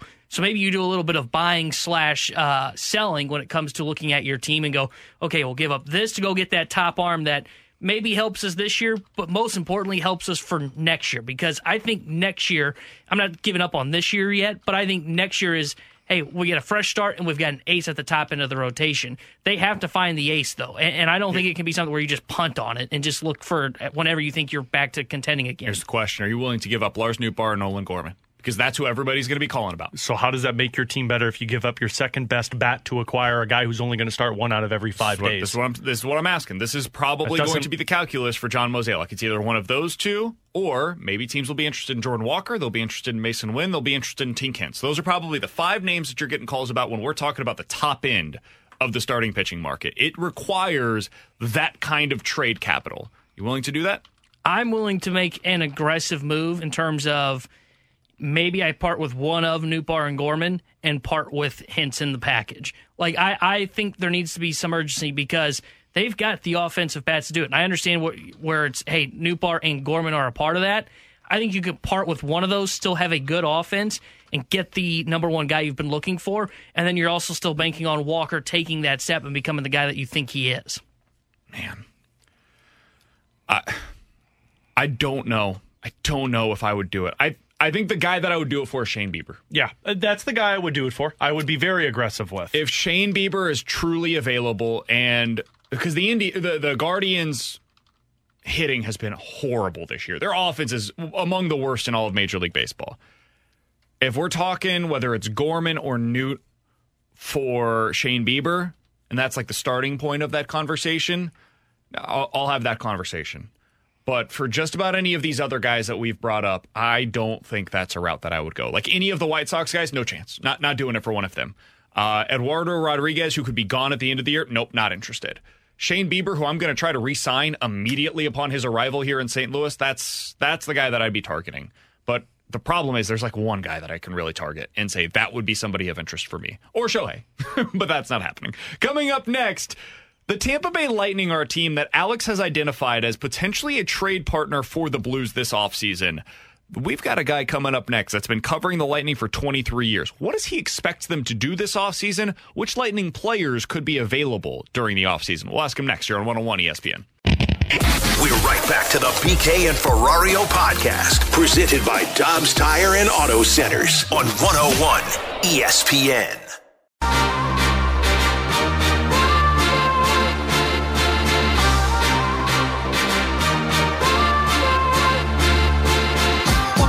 Ferrario and Tanner Hendrickson. I'm Brandon Kiley. It's BK and Ferrario here on 101 ESPN. It's not often you can talk to a gentleman that's been covering the same team for 23 years, but that is what we have this distinct pleasure to do right now. Alex Ferrario has been talking a lot about the Blues and the Tampa Bay Lightning as a potential trade fit going into this offseason because of the cap crunch that not only the Lightning, but a bunch of teams around the NHL are going to be feeling. So we go right now to the 101 ESPN hotline to be joined by Eric Erlinson. Eric, we appreciate the time, man. How you doing today?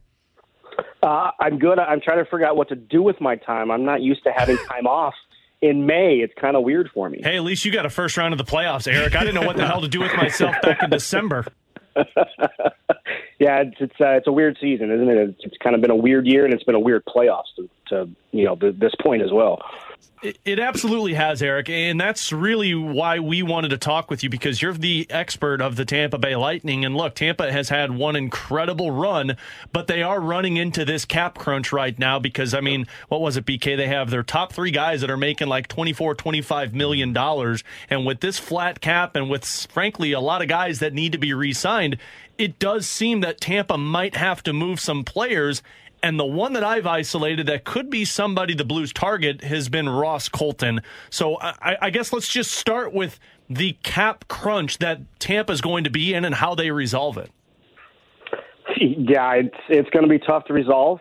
They've been under cap constraints since the COVID year, and the cap went flat.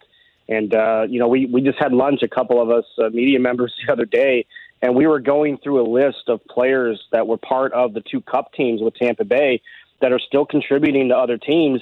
You could make a pretty good team just off of those players, right? Yanni Gourde and Carter Verhaeghe and, Blake Coleman and Barclay Goodrow and Ryan McDonough and all these guys that are still really good players that they've had to let go just because of the cap. And it's probably going to be an even more difficult situation this year. The cap's only going up by $1 million, although I'd keep an eye on the potential for the cap to go up. I know there's some push on the PA side, to kind of kick this inflator to kind of get the cap to go up. So that would be a relief to a lot of teams. I mean, 20 to 30 teams are up against the cap, kind of already for next year. But yeah, Ross Colton is a guy that you have to look at. He's a restricted free agent. He has arbitration rights. Julian Brisebois has already shown in the past that if they feel a player's arbitration rights award could potentially, hurt their cap even more, they're not afraid to walk away from it or move on from it. And we've seen them do that with a couple of players. I think Colton's probably going to fall in that category, although I expect a trade rather than a non-qualifying offer, just because Colton's still young. He's got top six potential. or middle six potential for sure. And he's a guy to kind of keep an eye on to, if nothing else, recoup some draft picks that the Lightning have kind of had to part ways with here over the last couple of years. Eric, tell us a little bit about Ross Colton. What kind of a player is he? And from what you've seen from him, do you think he would be a fit as like a third-line center potentially next year for the St. Louis Blues if that was the direction they decided to go? Yeah, he could even play, middle six. He could play on your second line as well. He moved up to play, the right side off the face-off circle there on the second power play unit for the Lightning. He has a really good one-timer from that area. He's not afraid to shoot the puck. That's one thing you notice of him over the last couple of years is that when he gets an opportunity to shoot, he very rarely passes it up. So, he's got that mentality. He's very versatile. He can play center. He can play wing. He can kill penalties if you need him to. He doesn't kill penalties for the Lightning, but, he has that in his back pocket as well, and he's got good speed. He's a really good forechecker. He has a nose for the net. He loves to get around into those dirty kind of areas, and he's just a lot of versatility, and he has a penchant for kind of showing up in clutch moments. Obviously, he had a cup-clinching goal against Montreal in 21. He had a goal with like 1.2 seconds left on the clock in the third period to give the Lightning a 2-0 series lead last year in round 2 against the Panthers. And again, he's not a player that the Lightning want to let go, but they just might have to at some point. And he is probably their best commodity when it comes to making this sort of a deal because of all that versatility they can bring to the ice up and down the lineup. Well, and that's what I was just going to say, Eric. I mean, everything you just described, it's like, why would they want to trade that guy?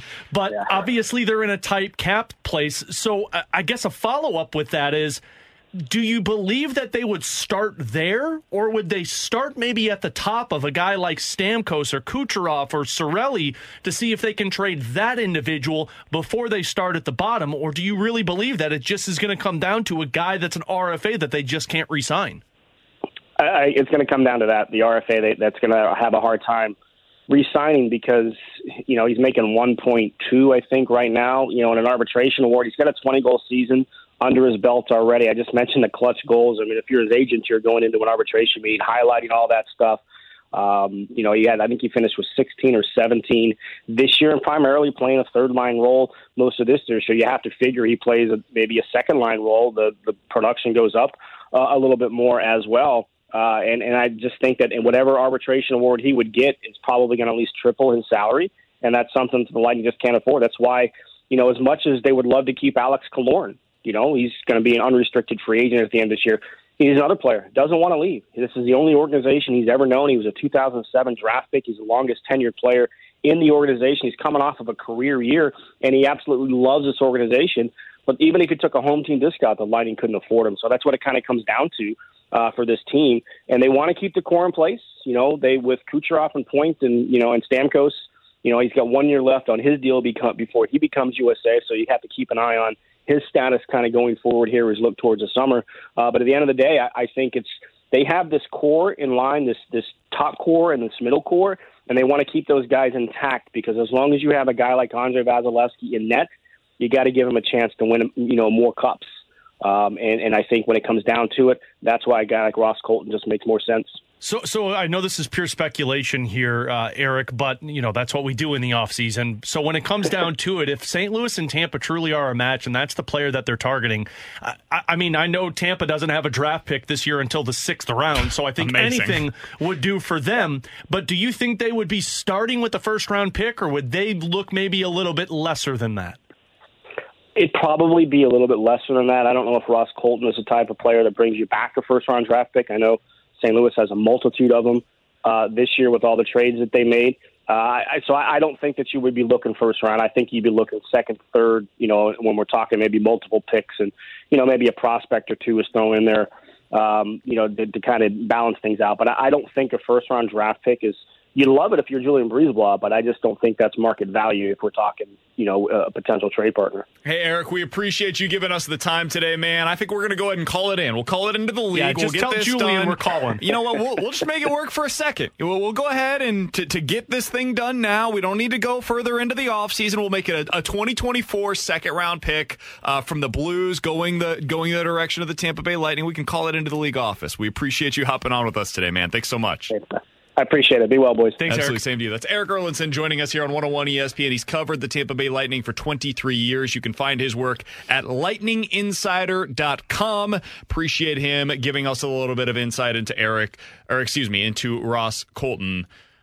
I mean, listen, if you could hear like specific buzzwords going into an interview about what do you want to hear about a player that could make sense for the St. Louis Blues. Yeah, but last time an interview with a St. Louis athlete, it didn't go over well. You know, he sold the interview and then nothing else. So he's good at faceoffs. He won 56% of them last year. He can play second or third line center if you need him to. He's got a one-timer. That sounds pretty good on the power play. He's a guy that plays physically, had 188 hits last year, had 155 the year before that. Can play the penalty kill. Can play the penalty kill if needed. By the way, he's going to be 27 next year. He's going to make about $3 million in arbitration. You're likely to see him get one of those bridge deals, which will cover probably 2 years, you would expect. Something similar to what Ivan Barbashev got, but a little bit more expensive. I mean, this feels like the exact type of player that the Blues are looking for. This is it. And I know he said you probably don't need to do a first-round pick, maybe a second or third. I do a late first-round pick to put yourself above the head of the pack. The reason that you traded those guys and got those pieces was to go out there and acquire a young asset that could help you compete next season. And I would do that right now, whomever the lower draft pick becomes, whether it's Toronto's or the Dallas one that you got from the New York Rangers. That's the piece that goes to Tampa to get Ross Colton, and I would lock up Ross Colton for a 3-year deal worth $3 million a year, because that solidifies everything for you, and then you've got the patience on the 10th overall pick opportunity, and then you look at it and say, cross off the list of our forward group, let's figure out defense this offseason. This is the guy. Somebody on the text line said, you guys are crazy sending that much away for Ross Colton. Guys, it's going to cost you something to get a good player. Ross Colton's a good player, and as much as the Lightning are probably going to have to lose him going into this offseason, it is important to note that there's a reason why they're losing him. This isn't a guy that they want to go ahead and shed from their salary. This is a guy that's just going to price himself out. Yeah. Similar to Ivan Barbashev, right? The Blues didn't want to trade Ivan Barbashev. They got a former first-round pick in return for Ivan Barbashev, though, because they didn't have the money. They didn't want to have on their expenses this offseason what it was going to cost to keep Ivan Barbashev. Imagine if you could replace him with a guy that's going to cost $3 million, plays very similarly to Ivan Barbashev, but is a true middle six center. Yeah. Like that's basically what you're doing here. And so you're flipping a pick for Ross Colton. Is going to take you a first? Maybe not. Maybe what they do, Alex, is they trade one of their late first-round picks for 2 second-round picks, and then they flip one of those second-round picks for Ross Colton. There are other ways they can go about this, but if I was to put like a leaderboard, the leader in the clubhouse to be the next St. Louis Blue, the top name on that list for me would be Ross Colton. Yeah. And here's the thing, and I know people are texting in and saying you can't give up that much for a guy. Look, the first-round pick might be 29th, 30th, 31st, 32nd, depending on what the outcome of this playoffs is. So that's going to really impact it. Here's the other thing. If Eric believes that a third-round pick gets it done, you've got 2 third-round picks this year, and your third-round pick is a significantly higher third-round pick because you're selecting in the top 10. Or maybe you do one of your seconds that you have next year. You got 2 of them going into next year's draft. Whatever it is, though, you can't miss the opportunity to acquire this player. And if he's there for you, and there's other guys competing, because I promise you there's going to be other teams competing for this player because they know Tampa's got to get rid of them, you got to be the leader in the clubhouse, because you let this one go, it's going to hurt you, because you need a center, you need physicality, you need a leader. Here's the other thing. This guy has been in the playoffs every year he's been in the NHL. That's playoff experience, and a guy who can come in and provide that. This is the leader in the clubhouse. So I don't think Ross Colton is going to be Pavel Buchnevich. No. I don't. That's not the type of profile that we are talking about here. Like, he's not a guy that is probably going to score 35 goals for the Blues ever. He didn't have the same track record as Pavel Buchnevich did when he came over to the Blues. However, if we want to dream a little bit here, the 2 years prior to Pavel Buchnevich coming over to the Blues, he scored 36 goals and had 94 points in 122 games. The last 2 years, Ross Colton scored 38 goals and had 71 points in 160 games. So he played a little bit more, didn't quite have the same assist production as Pavel Buchnevich did, because, of course, Buchnevich is an unbelievable distributor, but the goal production is pretty damn similar, man. he is a guy that is going to get into, as we just heard there, the dirty areas. Like all of the buzzwords you could have heard, you just heard them about Ross Colton. Well, it makes all the sense in the world. He's playing 13 minutes a night for Tampa because they have depth down the middle. Right. The Blues don't have that same depth. He's good on the dot. This is the player that the Blues need to go out there. And for people that think you're giving it up for a guy who is a 15-goal scorer, that's on a Tampa Bay Lightning team where he's playing the third or fourth line because he's not seeing significant power play time or penalty kill time because they've got better guys to do that. You pluck that player, put him on a team where you get a higher opportunity because if he's here, you're talking about potentially playing the second-line center role, and Braden Shen dips down to the third-line center role, which means power play time. Everything about this makes sense for St. Louis. Also, like Pavel Buchnevich wasn't on the penalty kill up in New York. Yeah. Now he's, I think, one of the best penalty killers I've seen in a St. Louis Blues uniform. So sometimes guys have skills that you don't see because they're too far down on the organizational list. And sometimes that's a bad thing. When you're in the Lightning's organization, though, that means something very different. Absolutely. If you missed any of our conversation with Eric Erlitzen from lightninginsider.com, be sure to check that out on the podcast page, 101ESPN.com, and the free 101 ESPN app is where you can go to find it. It is all presented by Dobbs Tire and Auto Centers. Coming up next, we're diving into the junk drawer here on 101 ESPN. We're right back to the BK and Ferrario podcast, presented by Dobbs Tire and Auto Centers on 101 ESPN. Let's open it up. The junk drawer with BK and Ferrario. Brought to you by Fenton Bar and Grill. Best trashed wings in Missouri. Dine in, carry out, 7 days a week.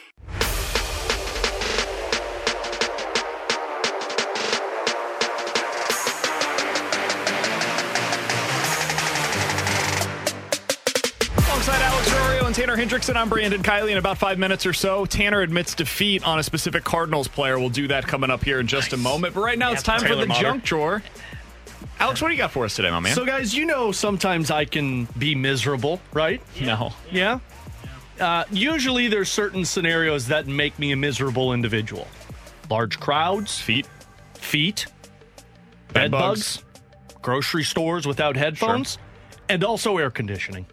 If I don't have air conditioning in the heat of the summer, I will be a miserable you-know-what. Mm-hmm. That is not the case for the U.S. Department of Energy. I don't know if you guys saw this article, but they are suggesting the ideal sweet spot for your air during the heat of the summer so that you can save money and, protect the environment is 78 degrees in the day and 82 degrees in the night. Whoa. Yeah. Are you bleeping kidding me? I saw this yesterday. Not good. Somebody, and then it also says if you think that's bad, it also says you should bump it up to 85 degrees anytime you leave the house. I don't want to that's my grandparents' house. That's a felony. Yes. If I arrive at your house and it is 85 degrees. Ew, and then your probably shoes and socks are off. You should be arrested. Yes. Man. Yeah. That's basically not having air conditioning. That is a crime against humanity. Yeah.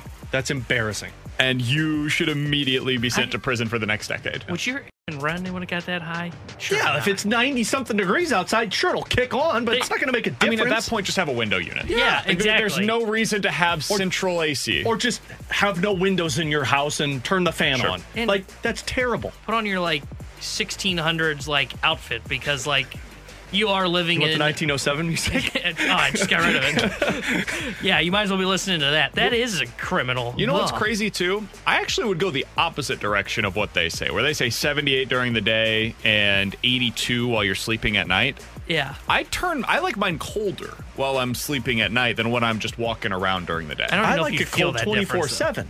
Huh? I like it cold 24/7. Sure, but if I'm going to flip them, I would rather... 78 and 82 is insane, but...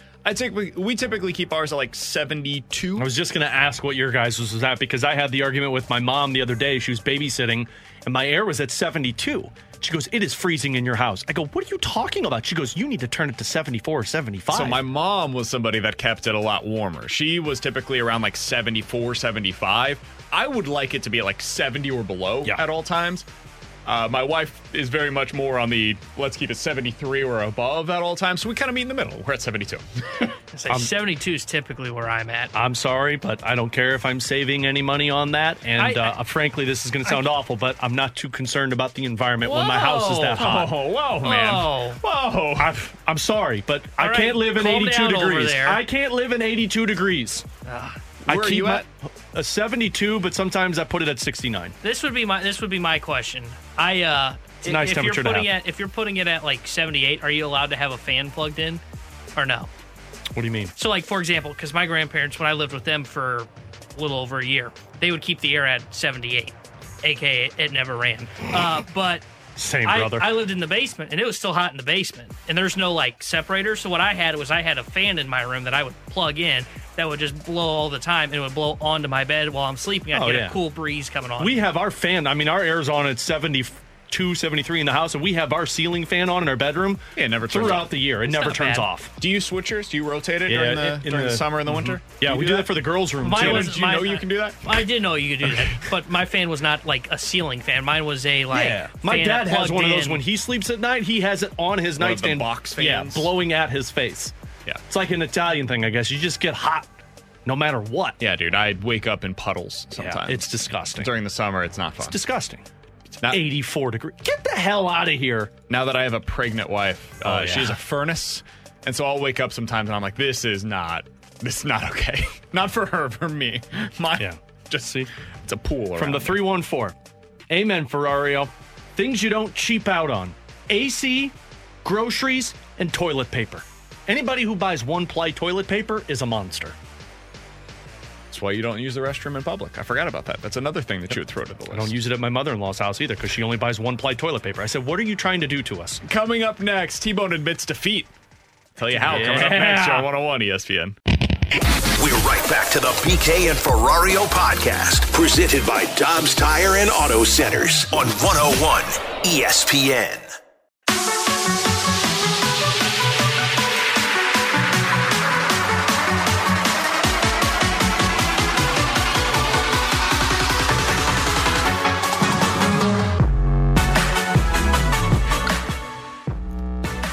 Alongside Alex Ferrario and Tanner Hendrickson, I'm Brandon Kiley. Coming up in about 10 minutes or so, we call out another radio show for stealing our content. Oh, unbelievable. Looking forward to doing that. They take a Ferrario 5? Well, that's content gold. Good content. That's I think content we gold. stole that from Letterman. No, Ferrario 5? I don't Basically. steal from anybody. I'm He not did a top 10 list. I barely know who Letterman is, so Really? I'm not familiar with his work. yeah.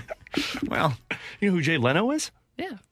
That's like But you don't Letterman. know of He's the who Letterman. star from Letterman Last Man Standing. Oh, God. Oh. Okay. Moving on. Right now, though, T-Bone's taking a little bit of an L. Yeah, take it, Tanner.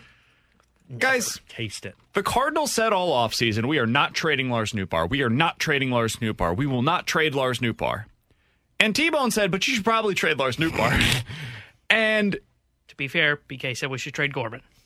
no, I said that he has value and maybe that would be a good idea. Yeah. BK thought he was just going to finish Tanner in this segment, and Tanner from the top rope. Boom! Finish him. I have admitted defeat on Nolan Gorman. And now we're talking about whether or not they should trade for a starter. And once again, Nolan Gorman's name is probably going to be discussed. Which makes no sense. As is Lars Nootbaar, by the way, because he has value. There's reason why teams wanted Lars Nootbaar in the offseason. Guys, Lars Nootbaar is once again like right at the level where he was in the second half of last season. Since his return from the injured list, he's batting .290 with an on-base percentage of .433. The power is starting to return as well. He's hitting the ball hard again. He's got an OPS plus, which is on a scale of 100, where 100 is exactly league average. Anything above that is that percent above league average. He's at 143. Oh, my gosh, Tanner. He's 43% above league average offensively this year. And guys, since the second half of last year, Lars Nootbaar is at an OPS plus in that stretch of 141. That is 24th in Major League Baseball among hitters that have had at least 250 plate appearances in that time. There are 214 of them. You're talking about a guy that right now is behind only Paul Goldschmidt among Cardinals hitters in terms of OPS plus since the All-Star break of last year. Look, Tanner's not even looking up. T-Bone, are we ready? By the way, Juan Soto is at 137. Oh, you've got one. Soto. T-Bone, are you ready to admit defeat? By the way, Ronald Acuna Jr., 134. Manny Machado, 132. Francisco Lindor, 130. Xander Bogaerts, 129 in this stretch. Carlos Correa, 125 in this stretch. Wow. Nolan Arenado, 122. This is embarrassing. Austin Riley, 118. Adolis Garcia, who every Cardinals fan loves now, 122. Wilson Contreras, we all agree, pretty good hitter, right? 117. T-Bone, are you ready to admit defeat on your Lars Nootbaar take? No, I'm not. Oh, jeez. I want to see it for a full year before I buy in. I think his numbers are going to regress still. Excuse. I think his numbers are going to regress still. Based on what, though? We optioned this is unsustainable. First off, if we're going to point out that, hey, Jordan Walker's been hitting the ball on the ground, he's going down to work on that. Nootbaar's hitting the ball on the ground the same percentage as Jordan Walker is at 59%. Lars Nootbaar's never regressed. He's only progressed. His chase rate is the best in Major League Baseball this year. Like, literally zero players are better at chasing than him. I think it'll be interesting to see what happens when teams start to attack him more. We've seen it. They're attacking him more, and he's hitting the ball hard again. I'm not going to buy into just a month, month and 11 days of what we've seen from Lars Nootbaar. My God. I didn't buy into just the second half resurgence. BK wanted to give O'Neill an extension after the 2021 resurgence he had in September. He did exactly what you're wanting to see for Lars Nootbaar. It was not a full season from O'Neill. In 21? He had most of his numbers were it was like 5 ballooned months. based on the second half. I'm not going to buy into Nootbaar until I see these numbers sustained throughout a whole year. When they do, like Tyler O'Neill did. No, he did not. His numbers were ballooned in the from second May half until the end of the season. No, that's when it happened. No. Yeah, he was injured O'Neill's in April. Numbers were not good. Can I until give them the to you second real part quick? Of the number. Yes. Because you're wrong. His OPS was a 1,000 in May, 820 in June, which is really good. Had a tough July, was at 670, and then 920 for the month of August and 1,100 in the month of September. That was a month, dude. He had 5 months in his season where his OPS was at or above 800. Yeah. 3 months where it was at or above 900, and 1 month where it dipped that year. He was awesome. He was really good in 2020. I was not wrong to not buy into O'Neill, was I? No, sure, of course. Well, then it's fair for me to sit here today and say it's great what Lars Nootbaar's doing, but am I going to buy into it for the long term right now? I'm still not. I'm still wanting to see more. Can I mention something that is... Go ahead. It feels like an attack segment. Tanner, what did Lars do to you? A slight difference between Lars Nootbaar and Tyler O'Neill is that Lars has basically been this guy since the moment that he got up. Tyler O'Neill had 3 seasons of failure prior to having 1 breakout year. And the breakout season was like everything went right. He got on base, he was hitting for average, and he slugged. Lars has a very definable skill. Lars Nootbaar gets on base. Like, if you distill it down into any one thing, what does Lars Nootbaar do well? Minors, he did it too, like his entire career in the minors. He's always been this specific player. He's got a great batter's eye. And this year, you look at his rates, he chases less than anybody in the sport, and he walks more than all but one player in the sport. That is a skill, man. There is a skill to getting on base. It's happened all of last year. It's happened all of this season. Even in 2021, he was a very good player when it came to getting on base. Is that batting average, all that other stuff is different. And now what he's added to his repertoire over the last year or so is hitting the ball hard. Will that continue at the rate as it was last year? Maybe not. He may never be an all-star caliber player. But what I do think you have on your hands is a guy that's going to get on base more than 35% of the time, probably more than 36% of the time, regardless of where that batting average is. And that, while maybe not being the peak Lars, is a guy that's about 20% above league average offensively. Like, we're not arguing. And by the way, he's really good defensively and is a athletic player. Yeah, we're not arguing like, you got the elite outfielder right now, although Kyle Tucker, I'd say he's probably right there with him, T-Bone. What we're arguing is Lars Nootbaar is consistent, and that is one thing that this team has very little of, consistency with their offensive players, and Lars Nootbaar should be in that conversation. Yeah, see, I wouldn't put Lars in that conversation yet because I look at his baseball reference page, and it's a small sample size, but there's a lot of just numbers I look at, and I go, yeah, I don't know because it is inconsistent. The batting average numbers go up and down, whether you want to look at batting average or not. His slugging is down right now compared to where it was last year. So by 20 points, and it's 20 games. Look, I'm not going to buy into Lars Nootbaar until I see this through the end of the season, and then we can have the conversation again. Him hitting the ball on the ground a lot is concerning for me, and that is something that I'm going to live on and say, hey, look, if his numbers start to die down, it's going to be because he's been hitting the ball on the ground, just like what was going on with Jordan Walker. Mm-hmm. And he does have a good batter's eye. We'll see how it translates. Donovan's got a good batter's eye. His numbers have been down. Now he's starting to draw walks again. I just do not want to buy in yet because I've seen what it's like to buy in early on and get burned by it. I want to see this for a full season. Exactly. I'm not admitting defeat on Lars Nootbaar yet. Has he been better than I was expecting so far? Absolutely. I'm not going to sit up here and tell you I think he's been bad, but I'm not going to sit here and tell you, yeah, he should be a guy that's locked in to be your everyday outfielder for the years to come. I'm just not there yet. So somebody actually brought up a really interesting comparison for Lars Nootbaar. I don't know if I'm here with him or not, but somebody said, guys, Dexter Fowler was like this as well. Yeah, he kind of was. Dexter Fowler was a very good player late in his career in Colorado and then continued that in Houston for a season, then eventually took that to Chicago, and we know what it was like here in St. Louis. Lars Nootbaar right now is 25 years old. This is his age 25 season. So this would be like the first year, really, of Dexter Fowler, where he was like an everyday player in Colorado and an above-average hitter. Would you guys sign up for the next 6 years for Lars Nootbaar to be what the next 6 years were for Dexter Fowler?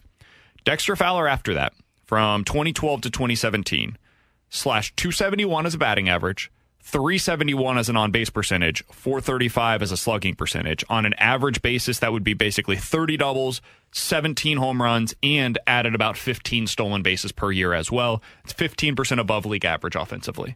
Would you sign up for that right now if I told you that's what the next 7 years looks like for Lars Nootbaar in St. Louis? Yeah, because that's consistency. And he's a above average, really good defender. So, yeah, I would sign up for that.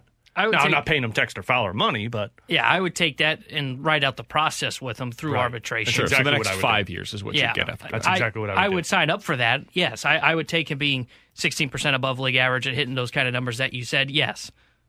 But I don't know if I'm there yet and buying into that's what his numbers are going to become. I think that's very possible. I think what you saw from Dexter Fowler in his late 20s is kind of what I think you hope Lars Nootbaar ends up becoming. And if they get that out of him, I think everybody should be happy with that. I think this is sometimes something that we do where it's like, hey, they're either going to be an all-star or they fail. Like, there is no in-between. Lars Nootbaar's been a really good player for the Cardinals, basically since the middle of last season. And while I give T-Bone a lot of crap on whether or not he's willing to take the L on Lars Nootbaar, I get it. We've been burned by these outfielders so many different times, whether it's Randall Grichuk or Tyler O'Neill or Steven Biscotti. There's been a dozen, Dylan Carlson, Dexter Fowler even, you could throw into this mix. All of them have had really strong, like, half seasons or maybe even full seasons, and then it just falls off a cliff again. So I get it if you're feeling burned by the ghosts of Cardinals outfield past. I think Lars is one of the guys that we can actually buy into because of that skill of getting on base. I'm not sure about the power. That remains to be seen. The on base, though, feels very real. And like I said, since the middle of last season, Lars Nootbaar is 24th in Major League Baseball in OPS+. By the way, guys, his on-base percentage in that stretch is almost the exact same as Brandon Nimmo. You guys see what Brandon Nimmo just got in free agency this past offseason?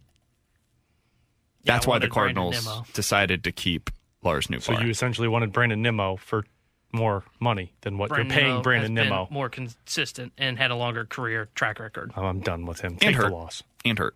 He's been hurt a lot. Nootbaar hasn't been on the IL yet this year. Oh, wait.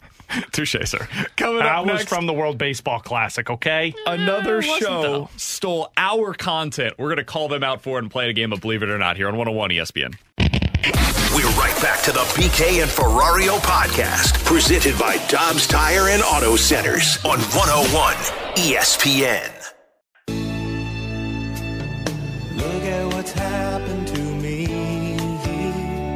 I can't believe it myself. Suddenly I'm up on top of the world. It should have been somebody else. All right, let's show those other fools how it's done. Believe it or not, I'm walking on air. I never thought I could feel so free. Flying away on a wing and a prayer. Who could it be? Believe it or not, it's just me. 314-399-9646 is the Air Comfort Service text line. Why you tried to repeat that? for Believe It or Not here on 101 ESPN. It's something we do each and every Thursday. We have done this for a couple of years now on BK and Ferrario. Unfortunately, Alex, we've got some impersonators around these halls. The new kids on the block. block. We have imposters? I've always been told what a phony. Imitation is the highest form of flattery. Yeah, but I don't like it. I'm with Alex on this one. And yesterday... It's like when somebody steals my eulogies. We were made aware, nobody would ever do that, buddy, that they did another show in these hallways... in this very building. They stole our content, Alex. Should we give this a listen? I think we should. We need to like American Idol this. Let's judge it, Simon. Believe it or not, I'm walking on air. I never thought I could feel so free. Man, my frees are so much better. I gotta say, that was pretty good. That was really good. Guys. Damn it. They can really sing. Damn. No, They sound like they're in a band. Well, one was. Are we sure that was them? Are we sure that wasn't just the recording? Huh? Oh, you think they use autotune? Yeah, are they not? Sure. Are they T-paining I feel like it? they let the song do most of the work. Yeah, there, really, we too. don't let the song do the work. No, that's we for us. do. We do the heavy lifting around these parts.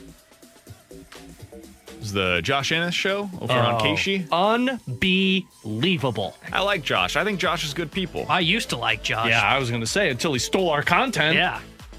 The new kid on the block just going to show up and take our stuff. They are unbelievable.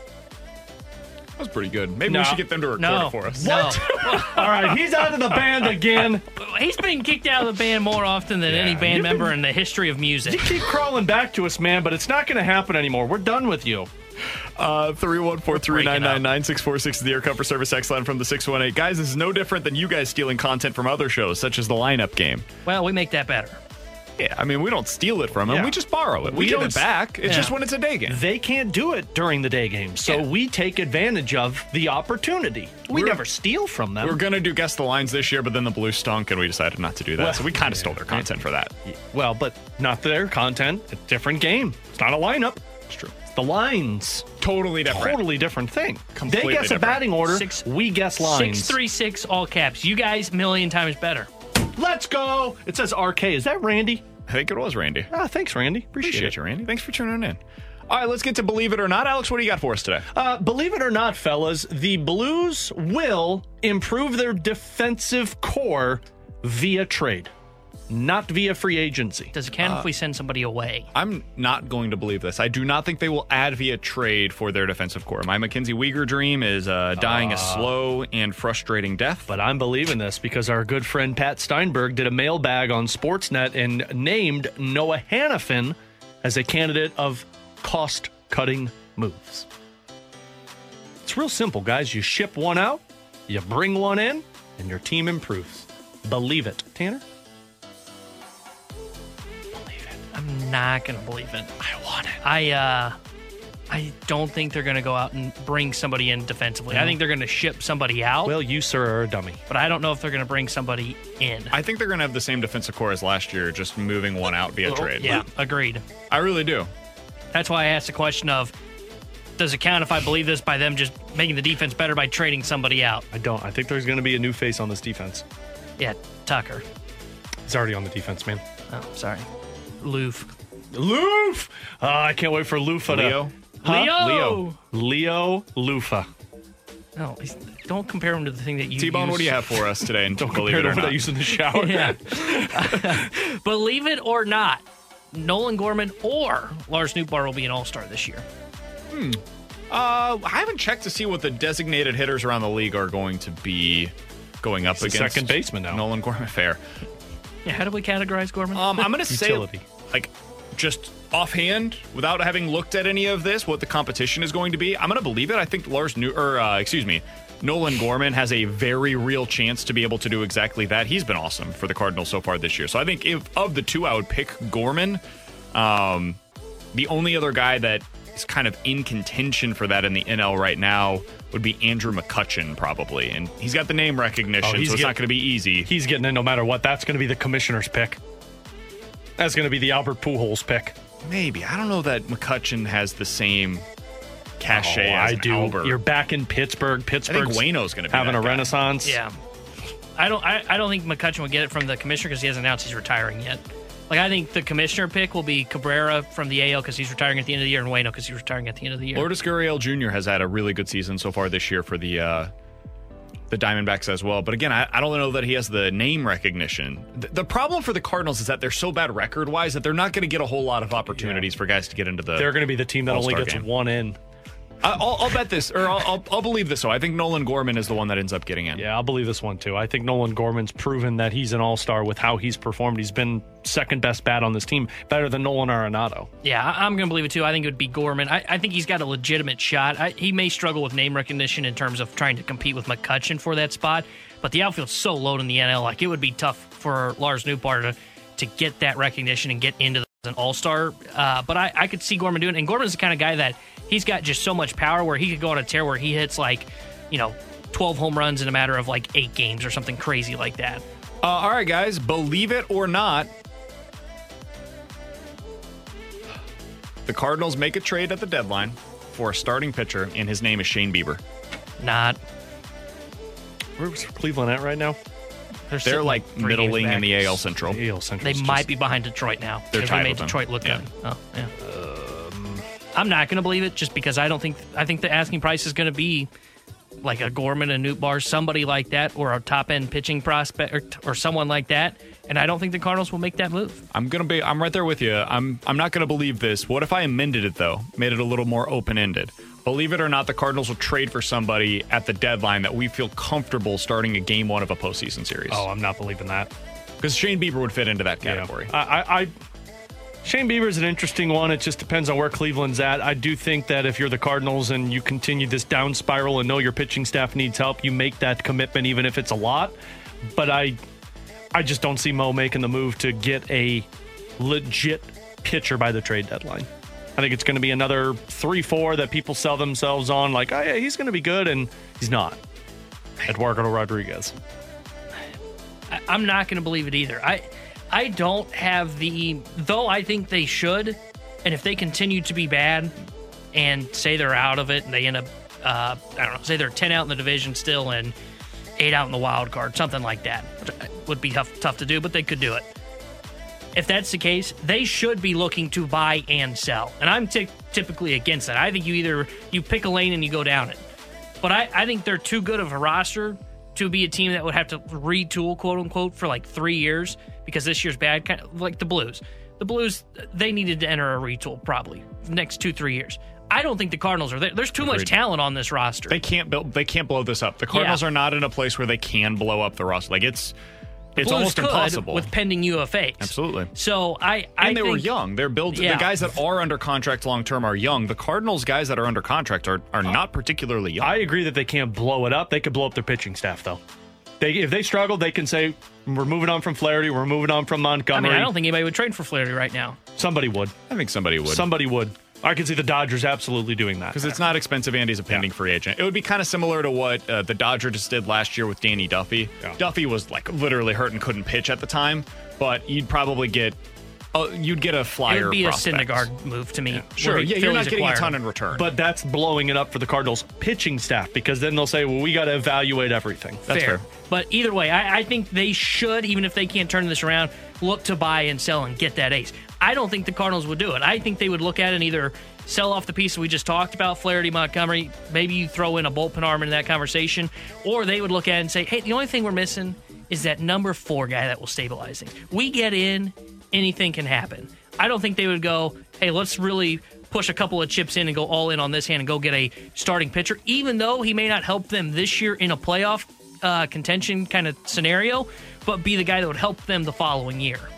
Yeah, you look at some of the free agents that are going to be potentially available this upcoming offseason as well. If, and this is a huge if, the Cardinals have learned their lesson about, hey, we're probably going to have to spend a little bit more on pitching, there are options available for them going into this offseason, like really good starters that could be of interest for them. Aaron Nola is going to be a free agent this offseason. Eduardo Rodriguez might become available. Max Scherzer has an opt-out. Blake Snell is going to be available. Marcus Stroman has an opt-out. I don't think they would go that route. Julio Urias is available this offseason. There's some guys that are really good that could potentially become available. So maybe they just say, you know what, we'll flip some of our starters at the deadline and then we'll sign a guy in free agency. That way we don't have to trade a Lars Nootbaar, Nolan Gorman, somebody like that we really don't want to part with. Coming up next, Doug Armstrong saw the league changing, and the team is heading in the right direction according to that trend. We'll talk about that and how it's played out so far in the postseason next year on 101 ESPN. We're right back to the BK and Ferrario podcast, presented by Dobbs Tire and Auto Centers on 101 ESPN.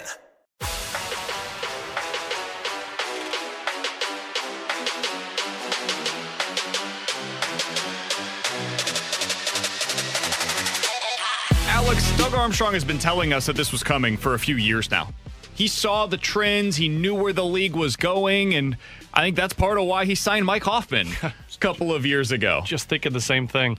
It didn't work, and the Blues decided to reverse course on that, but they've made moves that they believe will make them a better team for the near future. I think Verana plays into this. I think Kapanen plays into this a bit. I think betting big long-term on both Robert Thomas and Jordan Kyrou plays into this. The league is moving towards scoring. It's moving towards pace. It's moving towards offense, and that's what we're seeing in the postseason as well. Dom from The Athletic, I know none of us like him, but he does write some pieces that are compelling, in my opinion. He wrote about the new trend in the postseason earlier today over on The Athletic. He said, last year the league averaged 6.2 goals per game during the regular season, and it saw a jump up to 6.3 goals per game, both teams combined, into the playoffs. This year, the jump has been even larger. We were at 6.3 goals per game during the regular season. We're up to 6.5 goals per game in the playoffs. We have not seen that level of goal-scoring production in the postseason since the early 1990s. That was back in the Hull and Oates days here in St. Louis. We're talking about the highest goal-scoring production that we've seen in this league in 30 years in the playoffs. Alex, it's not hard to look around to the teams that remain right now and see how they're doing it. They're doing it behind guys that are able to put the puck in the back of the net. Is there still defensive structure? Absolutely. Look at what the Stars are doing. Look at what the Carolina Hurricanes are doing. But if you don't have the ability to score regularly like the Oilers, the Golden Knights, or the Panthers, man, you ain't going very far right now in this current iteration of the NHL. When you think about that and what it means for the Blues, how do you believe that will guide their decisions this offseason? It's going to come down to finding more offensive players and more offensive mindset. It starts with the coaching staff. It starts with Doug Armstrong, where they both said at the exit interviews that they need to get on the same page as these players and have a bit of a connection compared to what it used to be, and then it's going to trickle down into the players. A perfect example of how the trend is going in this direction are the New York Islanders. Our good buddy Grant Francis sent me this yesterday. They still haven't had exit interviews yet since being eliminated from the first round of the playoffs, because I believe, and Grant believes, that they're still trying to figure out what they're doing with the head coach and the general manager. Why? Because for the longest time, the New York Islanders were a strictly defensive-minded team. And yeah, they got into the playoffs, but they got beat quick in the playoffs by a team that had more offense than them. That's how the league is trending. It's trending towards offense. Toronto's that way. Edmonton's that way. Vegas is that way. Dallas is that way. All of them. But it's not just speed offense. It's physicality offense. It's pressure in front of the net offense. But Doug Armstrong's going to look at this and say, all right, this is the way the league's going. It's how the league has been trending.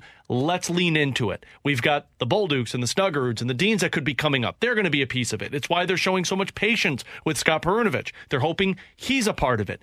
And then it comes down to the onus on your top nine in creating more offense and being less about defense. Frankly, I think that's why the casualty of Mike Van Ryn was there. Because Mike Van Ryn, as much as we love him and as much success as he's had, he doesn't have the same defensive unit that he used to have. He doesn't have the same size and stick reach and ability to shut down the play in front of the net. Now they're leaning towards the Krugs and the Falks and the Lettys and the Parekos, the speed through the neutral zone, the offensive zone time. That's going to be the starting point for them, and then it's going to come down to how does their offseason play into that. I look at this Blues team right now, and I say to myself, if you went into next year with the current roster, you subtract one of the defensemen, you can pick who it is, one of the underperformers, right? And you add a middle six centerman. What does that look like for them in 2023? I think with a few tactical changes, with a little more buy-in from the team, I think that team could make the playoffs next year. I would not pick them to do anything of significance once they get there. But, Alex, when I watched the first round of the playoffs and I was watching the Minnesota Wild against the Dallas Stars, I said to myself, I don't know how much better these teams are than the Blues. I think they're better. I think they have more buy-in. I think they are more desperate when they're on the ice. I'm not sure skill-wise, though, that they're significantly more skilled or talented than the team that I watched from start to finish this year. And so when you look at that, you say to yourself, all right, add one more significant piece to the puzzle. I don't think you're that far away from maybe being able to slide in. And this brings us to the player that we discussed earlier today with Eric Erlinson, who covers the Tampa Bay Lightning. He was telling us about a restricted free agent in Ross Colton. And don't get too tied up on the specific player, but I do think he makes a lot of sense. Listen to the way that he describes Ross Colton as a potential fit for the St. Louis Blues. So you could play on your second line as well. You know, he moved up to play, the right side off of the face-off circle there on the second power play unit for the Lightning. He has a really good one-timer from that area. He's not afraid to shoot the puck. It's one thing you notice of him over the last couple of years is that when he gets an opportunity to shoot, he very rarely passes it up. So, he's got that mentality. He's very versatile. He can play center. He can play wing. He can kill penalties if you need him to. He doesn't kill penalties for the Lightning, but, he has that in his back pocket as well. And he's got good speed. He's a really good forechecker. He has a nose for the net. He loves to get around into those dirty kind of areas. Alex, when you think into next year and what the offense could look like, I mean, if you added somebody such as Ross Colton, you've got your top 9 basically laid out for you. Saad, Thomas, not necessarily in this order, but these are probably the 9. Saad, Thomas, Kyrou, Kapanen, Buchnevich, and probably Ross Colton, Shin, Vrana, Neighbors. There's your top 9 forwards going into the season. You have a fourth 9 that includes something along the lines of Toropchenko, Blais, Alexandrov, maybe you put Walker down there. You've got guys that could fit into that mix. That's pretty good.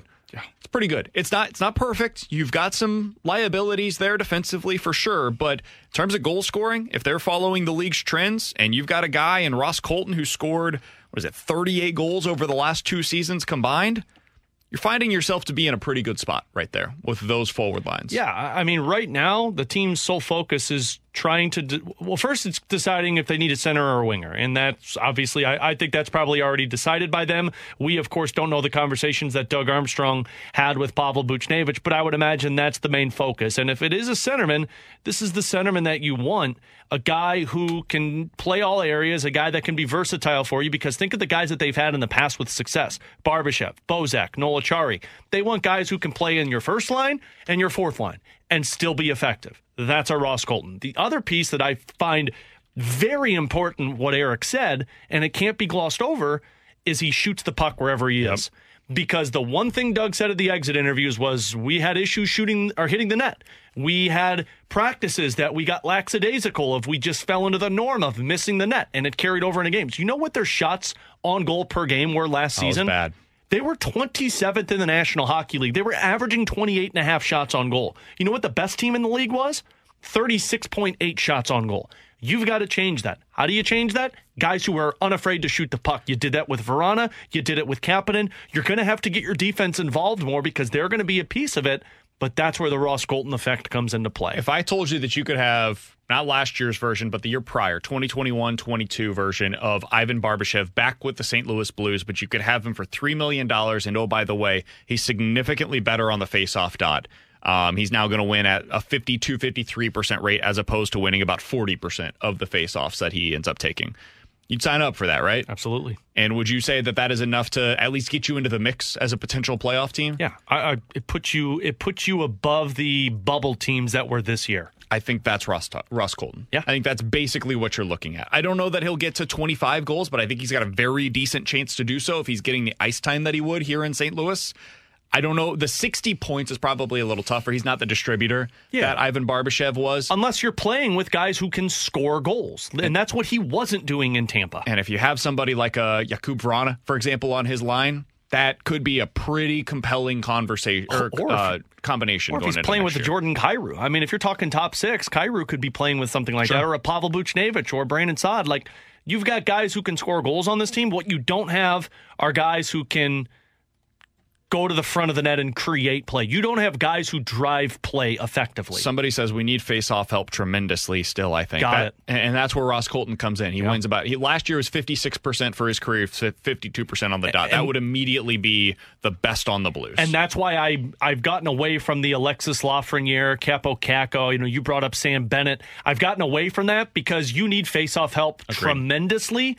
And that I don't believe that Pavel Buchnevich is going to be that face-off help. I think outside is going to be face-off help. If they're looking for a center, a true center, not a guy that has position flexibility, but a guy that is a centerman from the moment that he walks into the room, Ross Colton's their best option available going into the offseason. Absolutely. Barring something unforeseen. We'll hit the rewind coming up next. We're right back to the BK and Ferrario podcast, presented by Dobbs Tire and Auto Centers on 101 ESPN.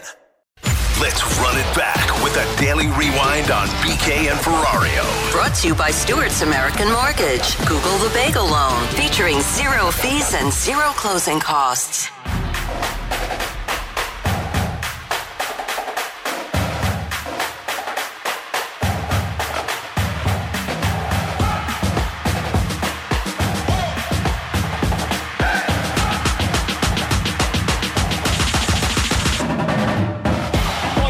Ferrario and Tanner Hendrickson. I'm Brandon Kiley. Hey, later tonight, you can join me at Cyberg's in O'Fallon, Illinois. I'll be there from 4 to 6 o'clock. You'll have a chance to win a 4-pack of premium seats for the Scott Air Force Base Air Show, courtesy of Budweiser. It's back on Saturday and Sunday at Scott Air Force Base, featuring the U.S. Navy's Blue Angels. If you join me tonight between 4 and 6 o'clock, you'll have a chance to win a 4-pack of reserved seats in an exclusive viewing area. You must be 21 or older. Hope to see you tonight at Cyberg's in O'Fallon, Illinois. Again, I'll be there from 4 to 6 o'clock. Sorry, Tanner, you can't go.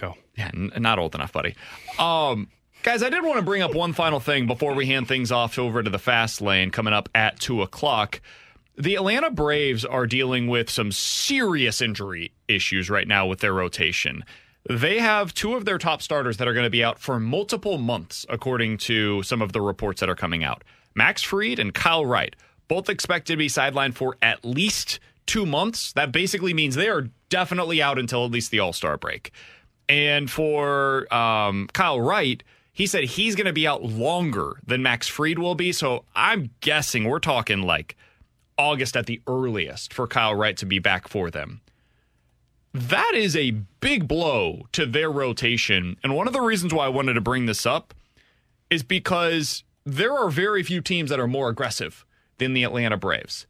So if there is any team that would make an early trade, it is them. If there is any need that they have now, it is starting pitching without a doubt.